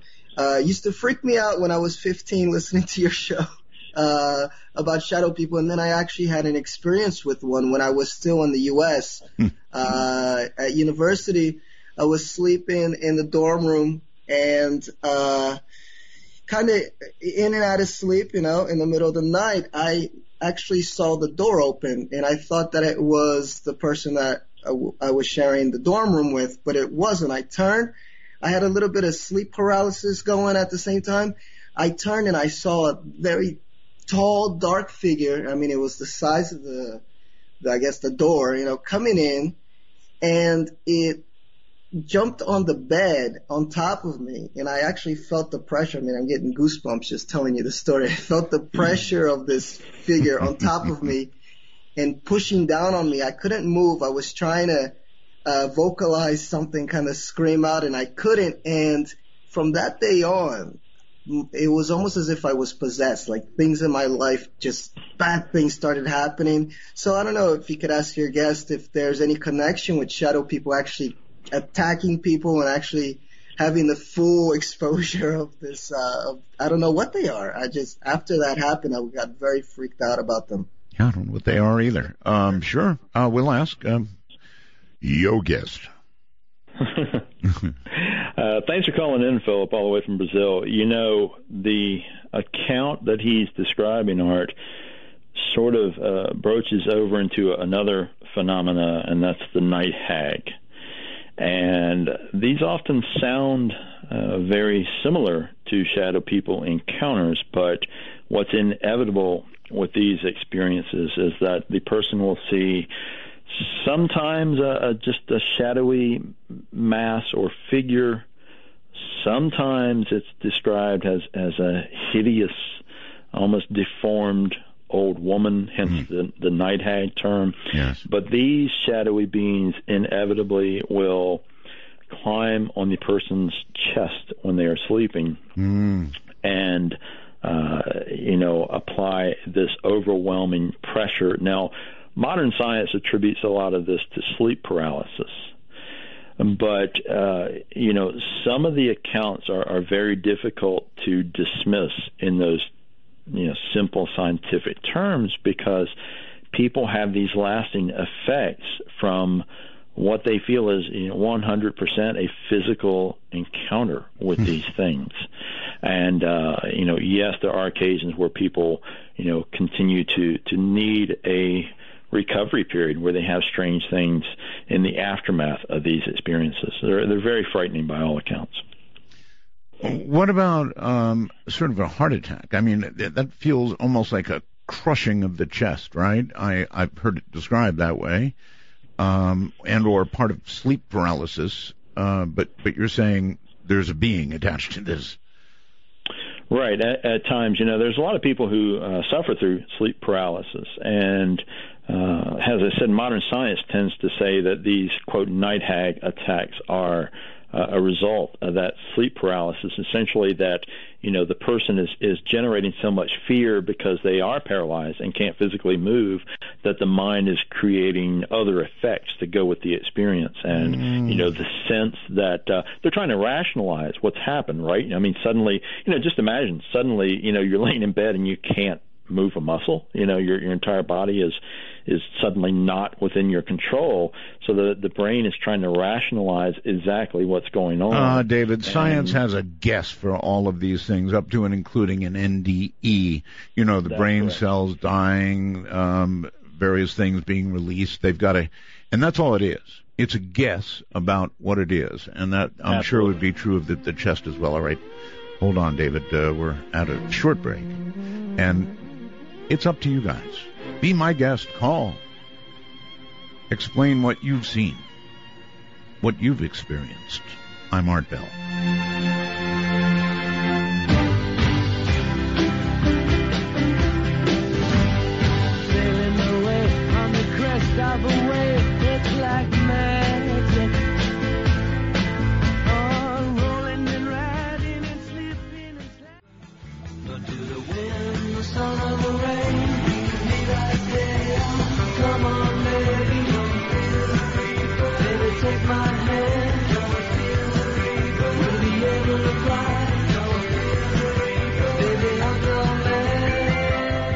Initiate a dialogue sequence with Art Bell. Please coordinate your phalanges and call 1-952-225-5278. That's 1-952-CALL-ART. That's it. My guest is a fascinating guy, David Weatherly. He talks about all of these things that move, it seems like, in the night. And actually, that's a pretty good point to ask about. David, they do seem, most of these things, I guess not your smiling man, but most of the others do seem to happen at night. Any thoughts on that? That is more common. I think that, logically we could even say that tends to be the quieter time. People tend to be alone or up late working like you were and things like that are definitely a part of the whole experience. There's so much stimulus and so much going on during a typical day, and most people are out at work and so forth, so we find fewer experiences. But there are indeed accounts of these shadow beings during the daytime hours. But more common at night, right? Much more common at night, yes. Right. I guess the brain has a little more time to... no, it wouldn't matter. If I'd seen this during the day, it would have been exactly the same. Stephen on Skype, you're on the air. Hi. Hi, Art.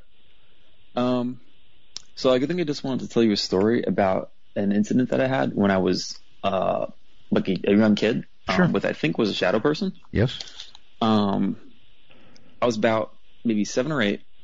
Also, just to preface this, we lived in a small house, my family. We lived there my whole life up to that point.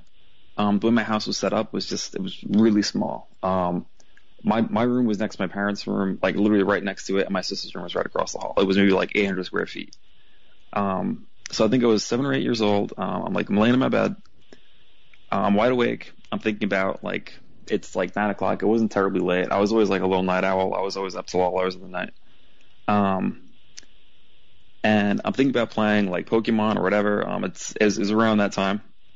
And I'm looking out of my doorway and I'm laying in my bed, and all of a sudden I just see me, basically, come out of my parents' room and round the door and walk right into my room. You saw yourself? The thing is, that's like what I said to myself, like at the time. What I saw a shadow of, it wasn't like a shadow person like you saw, like a person like standing in the room.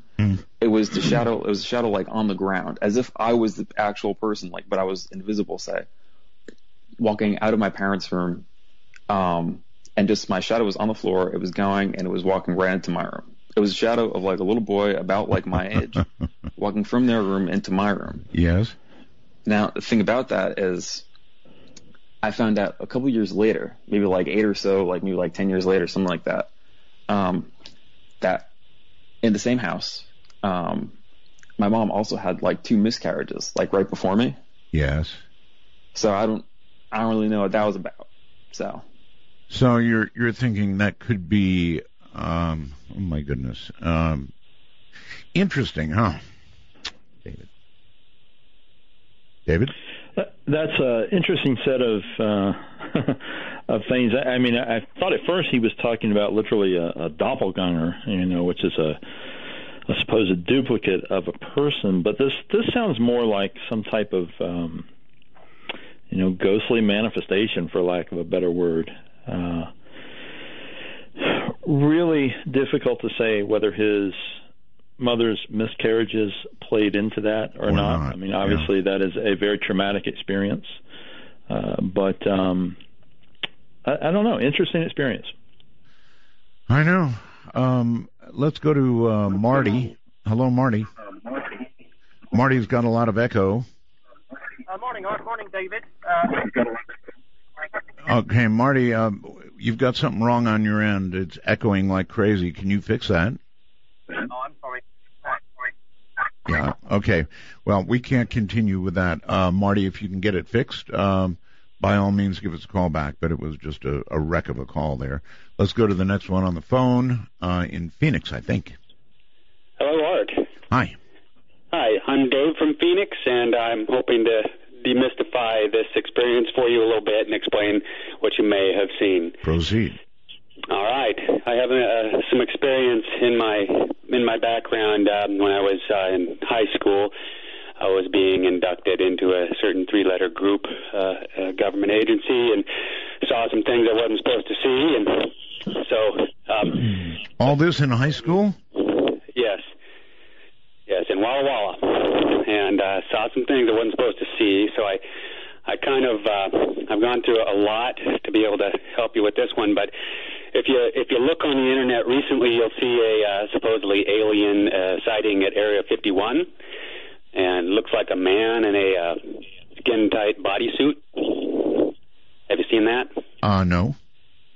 Okay. Well, where do I look? Now that I see or hear of these kinds of things, my first assumption is technology. I don't jump to the paranormal right off. There's technology that we have that's far beyond that which most people are aware of. All right. Do you know of some technology that actually produces the kind of thing that I saw, and why would they bother with me? Well, yes, I do, and the reason they would bother with you is the same reason they would bother with, well, I suppose anybody. A lot of the times these suits that they wear, or in other words, there is actually a person in your house.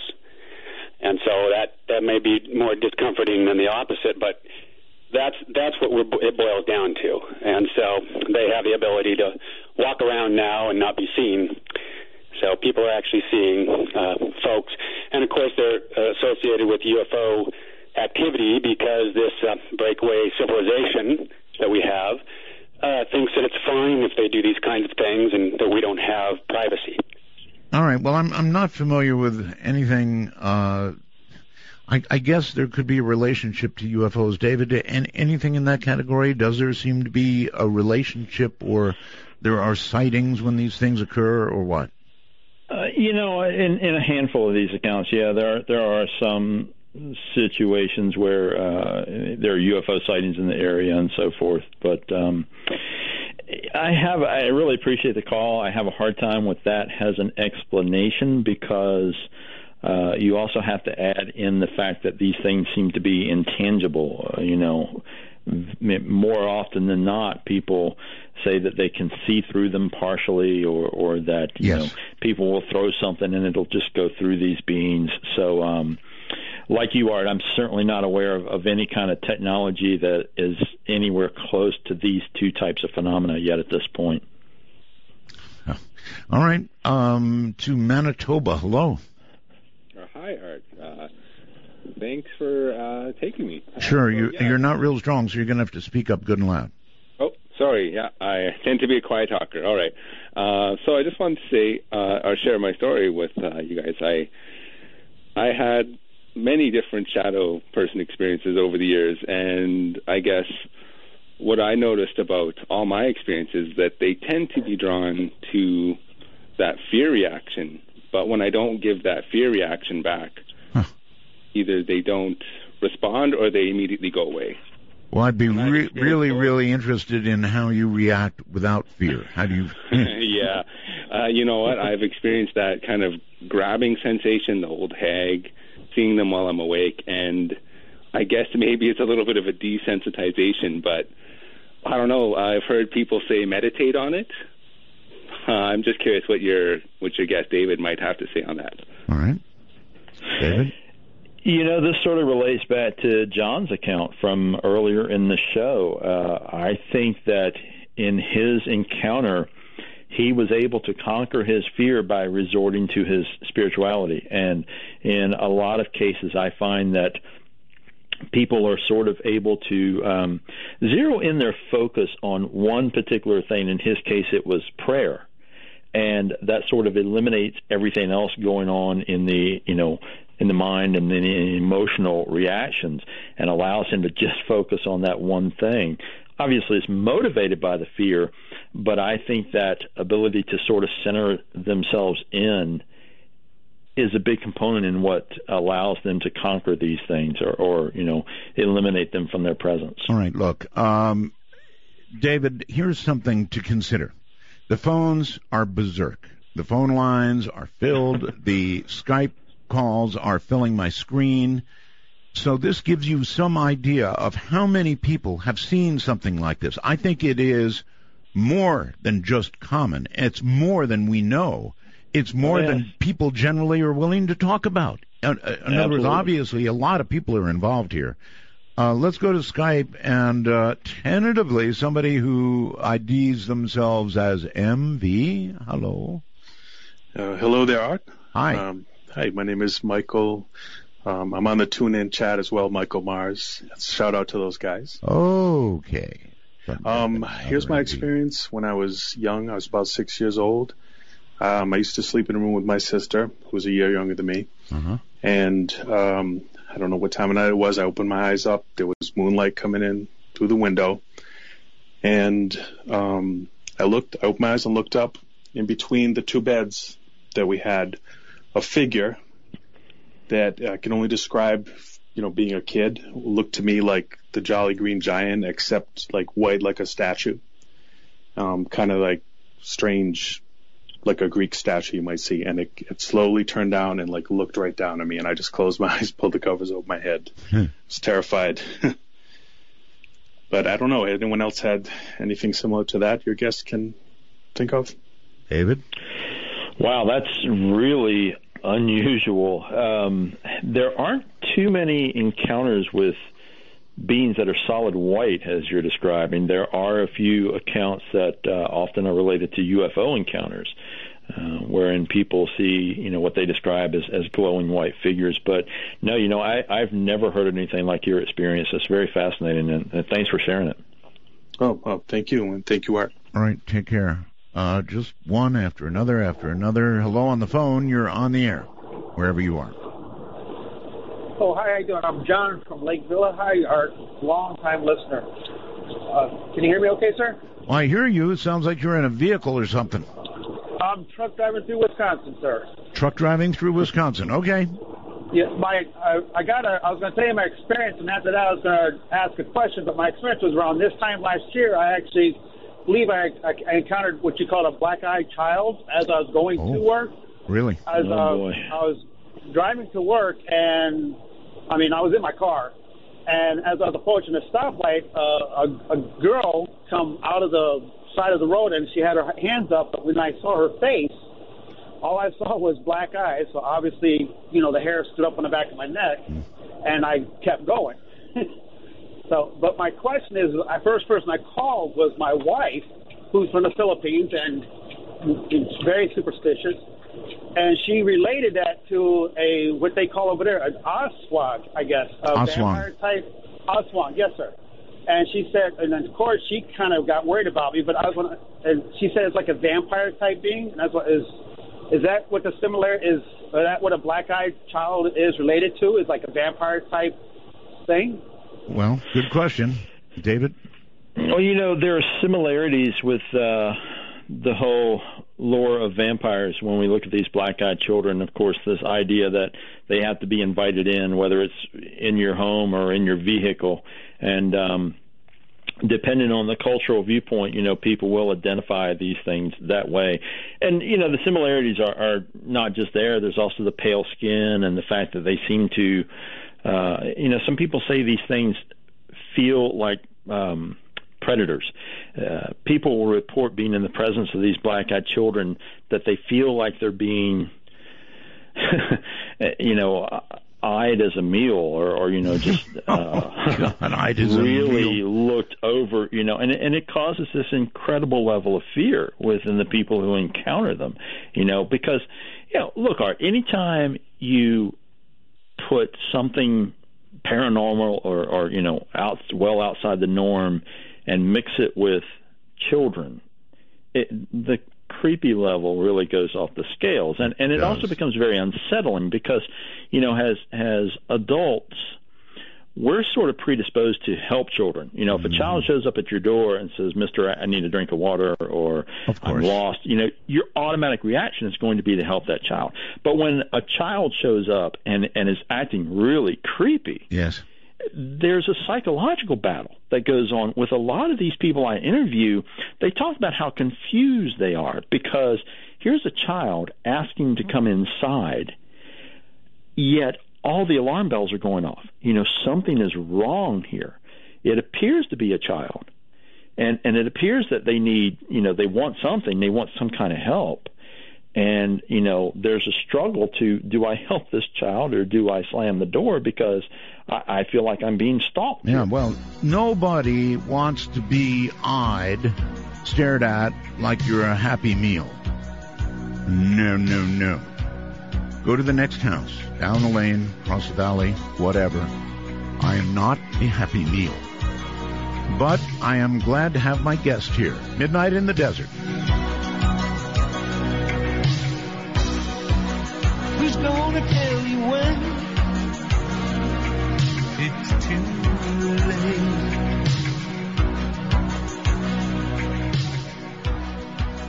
Who's gonna tell you things? Every time I think about it, I wanna cry. With bombs and the devil, and the kids keep coming. No way to breathe easy, no time to be young. Proudly part of the Dark Matter Digital Network, this is Midnight in the Desert with your host, Art Bell. Now, here's Art. I agree. I'm getting a lot of wormhole messages here about the creepy factor in tonight's show. Yeah, it is. It's definitely creepy. And one thing on the list here that I don't want to let go is your reference to Slender Man. Now, I saw a Law and Order episode, David, about Slender Man, involving some teenage girls. And I don't know if that came from a true story. I believe it did. There was an incident, was there not, involving Slender Man and a crime? There was, Art, and let's say right up front, before we get people really worked up, I'm sure we're both well aware Slender Man was created on the internet. However, the weirdness of this, what has become a phenomenon, is really creeping into contemporary society. And last year, there was an attempted murder. 2 12-year-old girls lured a classmate off into the woods and attempted to murder her by stabbing her some outrageous number of times. Fortunately, this little girl survived the brutal attack.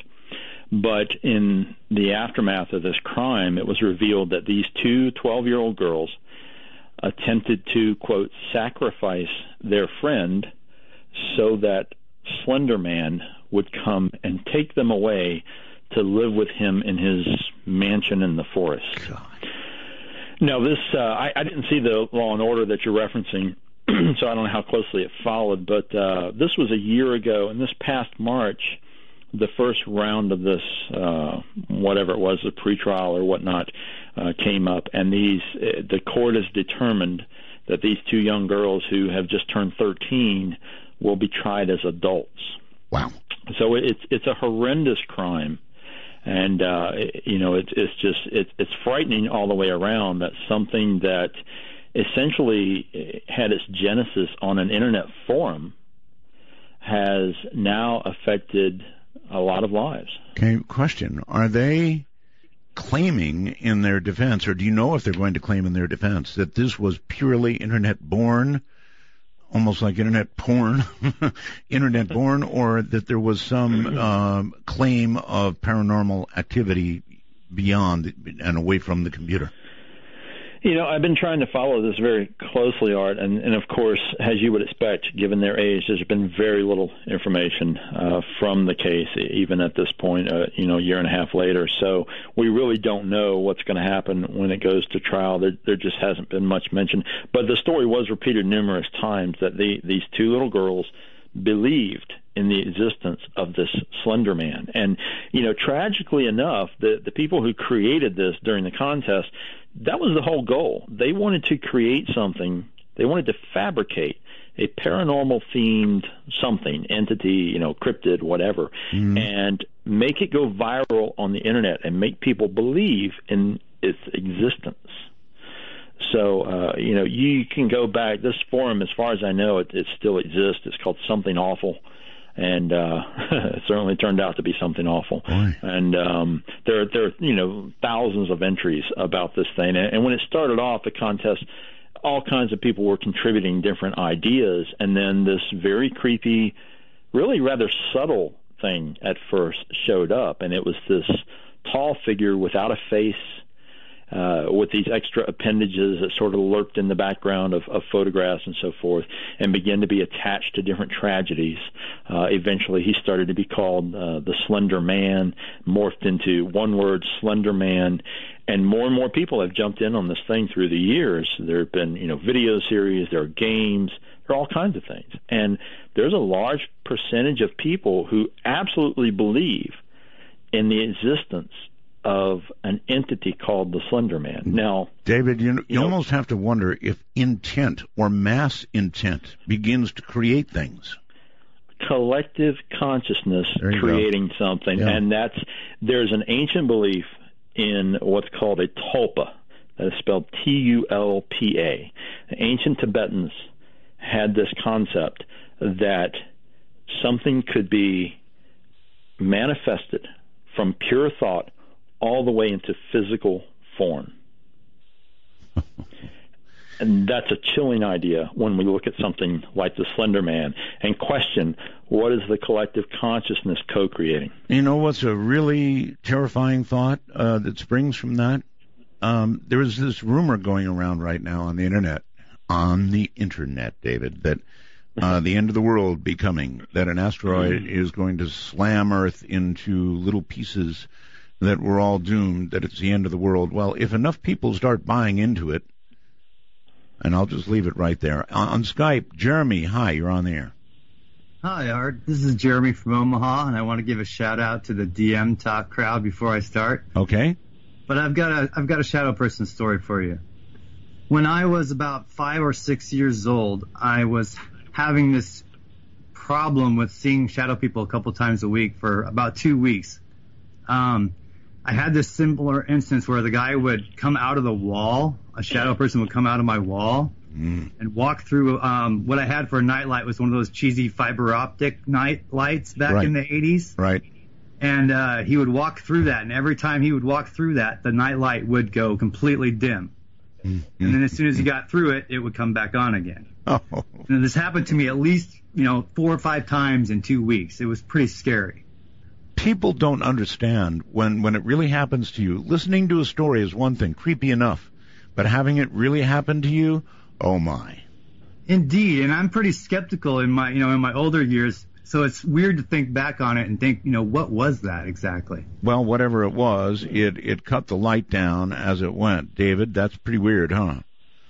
It is weird, and that's another theme that shows up in some of these accounts, that people will have a night light, or sometimes there's light reflected in the mirror, and these things seem to be able to block them out or partially block them out sometimes.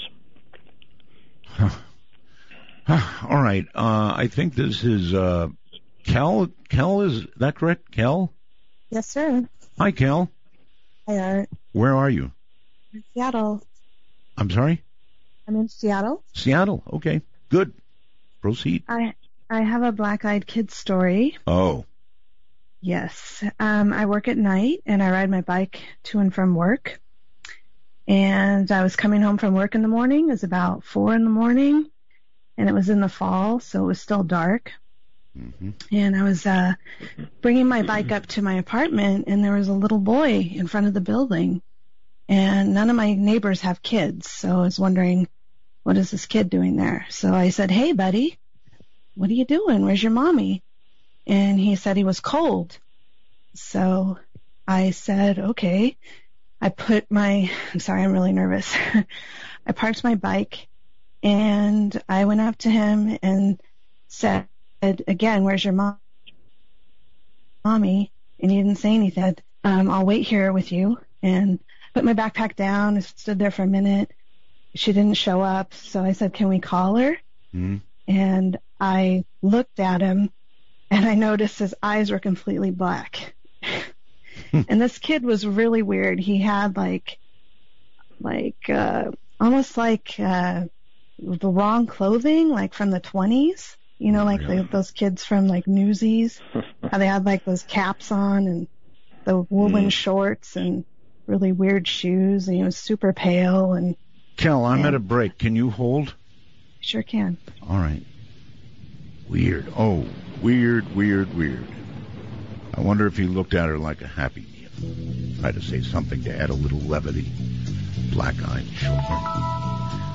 At least I haven't seen one. I can talk about this somewhat objectively. I'm Art Bell.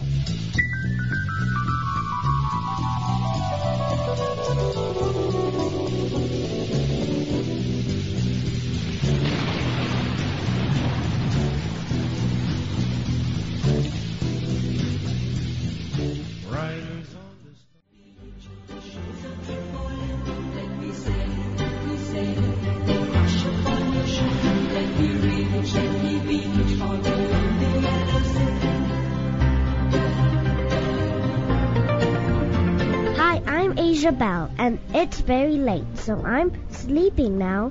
But you're awake, so call my daddy because he's awake too. The number is 1-952-225-5278. That's 1952. Call Art. That's the little girl who never looks at me like a happy meal. Hi, everybody. A couple of things. My guest, of course, is David Weatherly, and we have been talking of some pretty strange things, to be sure, and we'll continue that. I've still got Kel on the line, and we'll go back to it in a moment. I just want to say that the story I began to tell you of Stephen Paintner earlier and the shadow person attack, I didn't tell you all of it. It's too long. But come Friday, I'll read the whole thing to you. It is indeed creepy. All right, once again, let's go to Kel. You're back on the air, Kel. Thanks, Art. Sure. So, anyway, this little boy, he was pretty adamant. He said he wanted to come inside. And I told him I didn't have a landline, I had a cell phone. And once I saw his eyes, you know, as much as I felt compassion for this little boy, there was no way I was letting this kid in my house. And I knelt down to get into my backpack to get my cell phone to call, even though I was completely freaked out of my mind. I looked up to ask him for his mommy's number, and he was gone, completely vanished. Wow. And so I was like, that's it, I'm done. So I, bolted into my house and locked all the doors and windows, and that was it for me. Sounds pretty typical, David.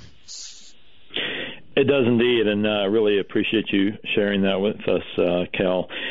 One of the themes she mentioned in that encounter, Art, were these unusual clothing, and that's something that we find in a lot of these encounters with black-eyed children. People will say that the kids are wearing old-fashioned clothing or clothing that seems ill-fitting. It's just there's something not quite right about it. Some people think that the clothing is handmade. I've heard more than once people say, they look like Amish kids, like they had handmade their clothing, but it didn't quite fit right. So it's just another bizarre component of these very disturbing encounters. Yeah, disturbing. All right. All right, let's go to outside the country somewhere to Mario. Hi, Mario. Oh, hi, Art. How you going? I'm doing okay. Get good and close to your mic. And Is that better? It is. Where are you? Yeah, I'm calling all the way from Australia, actually, in Melbourne. Melbourne, Australia. Okay. Yeah. I thought I'd share with you guys my story. It occurred when I was a kid, and to give you a bit of pre-story, before I went to sleep, I actually had some newspapers at the end of my bed on the floor, just looking through them and whatnot.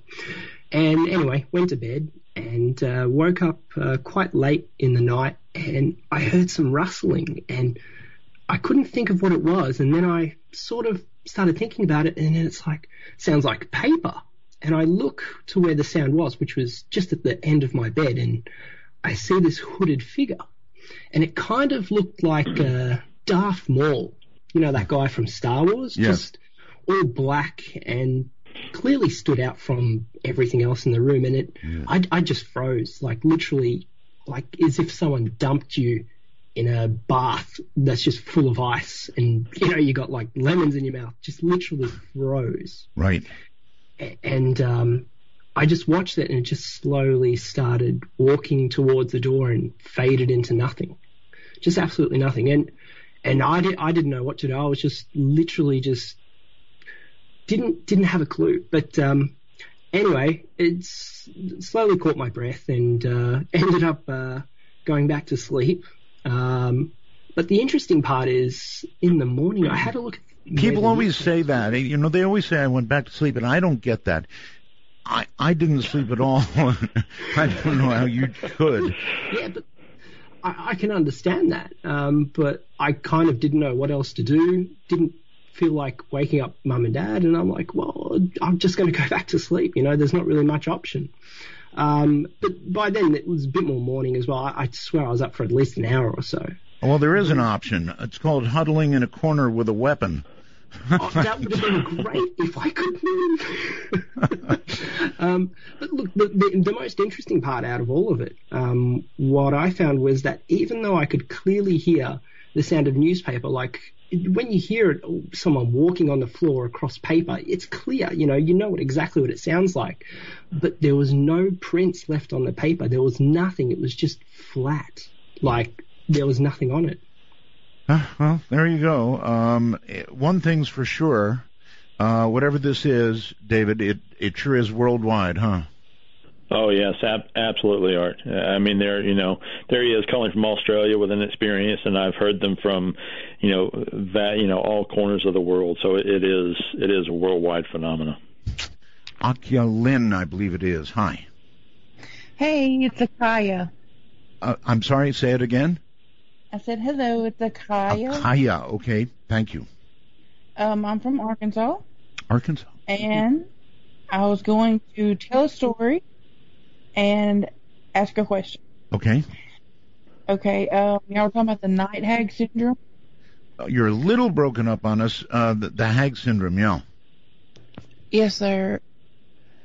I've heard people say it's just sleep paralysis, but I don't think it is personally, because my pastor woke up one night and there was a black figure on his chest, and it was choking him.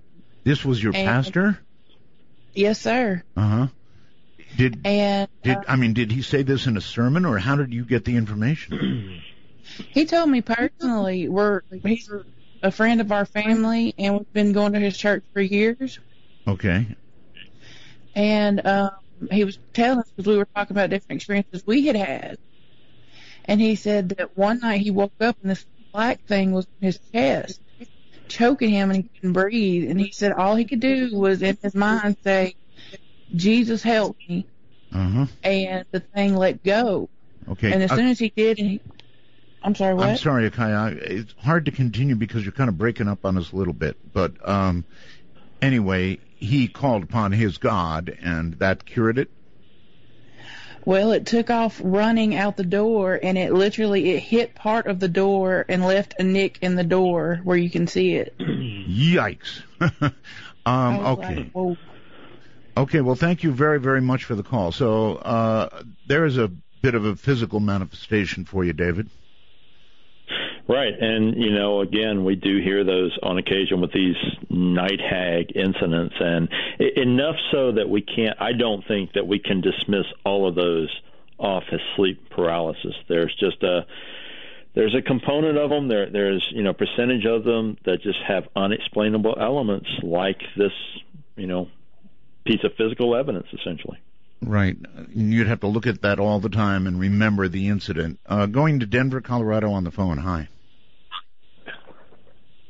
Hello. Going once, going twice. Gone like the wind. Omaha, Nebraska. Hi. Hello there. Omaha, Nebraska. Well, no, I'm wrong. Chapel Hill something. Yeah, this is Adam.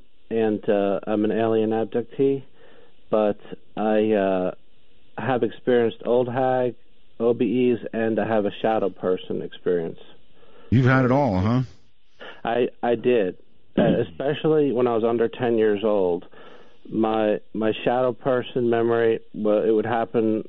I was under 7 years old, like 5, 6, 7, and not every night, but it was always the same, a dark figure would come toward my bed, and I would see it clearly, sometimes more clearly than others. Sometimes I was so afraid. It was very threatening. It was very terrifying, and I would go under the covers, and then it would disappear. But sometimes I felt more empowered, and I would sort of stare at it. And this one time it got closer and closer, and it manifested more clearly, and I could see it. It was similar to what the other caller said.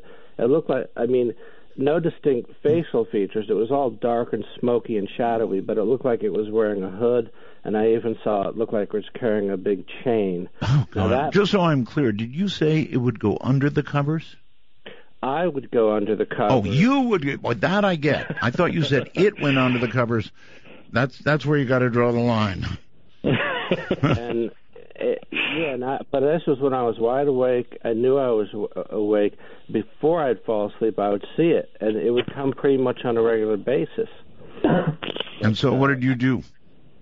Well, at a certain age, around maybe 8 or 9, I stopped seeing it, but when I got older, it never harmed me, but I was always extremely terrified of it. And when I look back on it, I wonder, since I'm an abductee, if that could be a screen memory for the visitors, the aliens. Yeah, it's a very good question. David, is there any age-related part here? In other words, an awful lot of these people remember this happening as a child.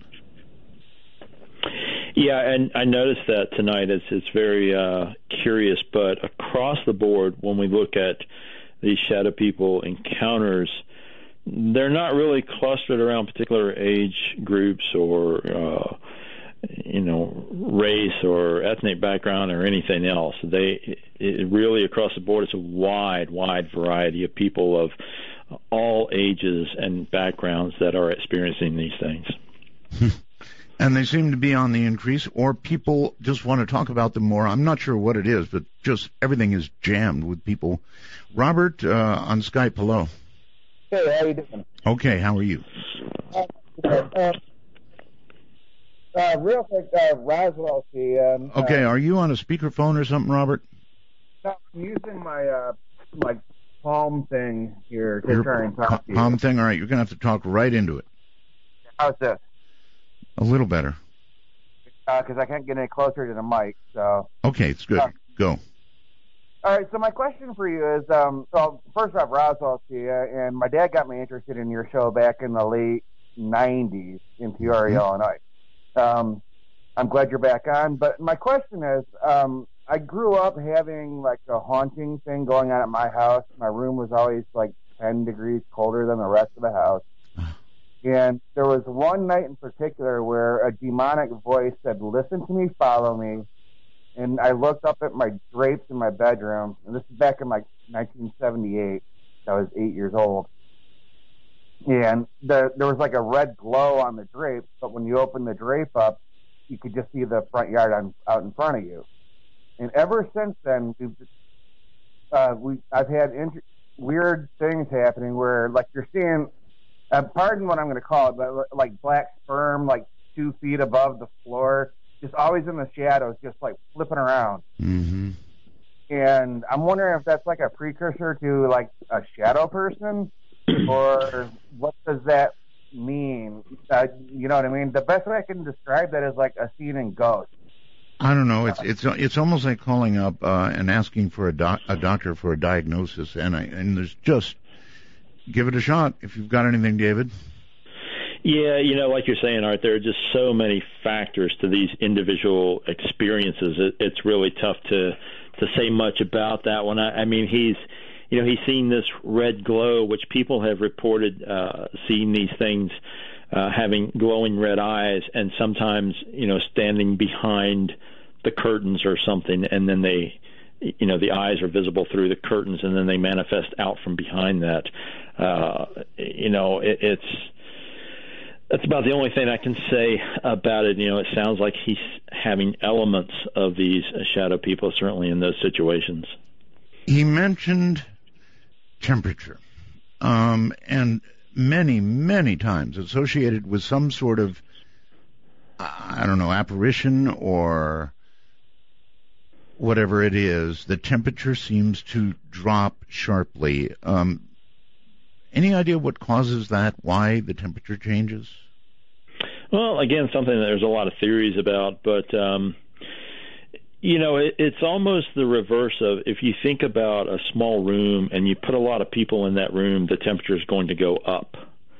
So if we sort of reverse that and think about whatever these things are, yes, they seem to have the opposite effect. When they come in a room, they make the temperature go down.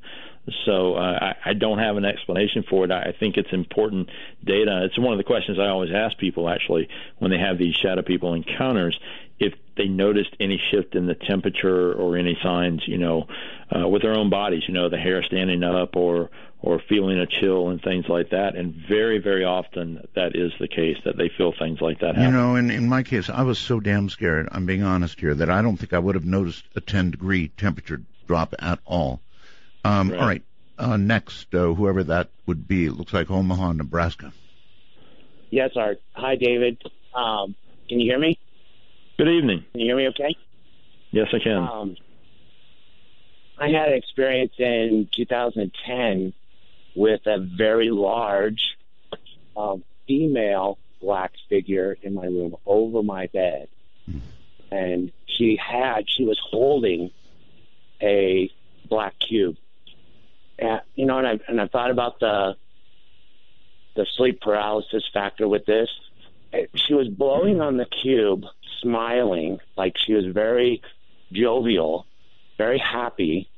And she was blowing on this cube, and it was dissolving in the air, and it was going into my nostrils. I could not breathe. I was basically inhaling through the whole experience. The reason I called was a couple of things that you had brought up. The thing that snapped me out of it was a lightning strike in the back of my yard, and then I could inhale, and she was gone. Wow! I read your bio that you had a shamanic background, and I actually contacted a shaman in Omaha and brought this up. His first question was, did it have red eyes? And I couldn't say yes because she did not. But through that experience, this is so personal. I had a family member that had OD'd that night. Oh my! And committed suicide. So that relates to kind of what you were saying too with death. Through the experience, by going to the practitioner, I actually witnessed this person crossing over. I can't really say that. Listen, caller, we're running out of time. The show is ending. Of course, I understand, Art. Thanks for having me on. You're very welcome. Love it that you're back. Thank you. I can't control the time. I'm sorry. So, David, the show is ending. Too soon. Just everything is jammed. Thank you so much for being here and scaring the hell out of me. All right, thanks so much for having me on. I really enjoyed it. Right, take care, and we'll do it again, I'm sure. Stars across the sky.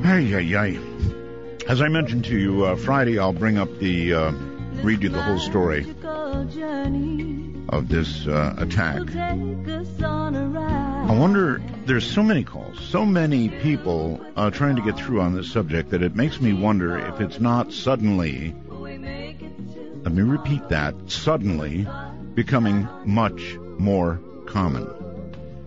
Attacks of varying sorts by whatever these things are, I don't know, but seems to be happening more and more and more. For tonight, sleep well. Good night.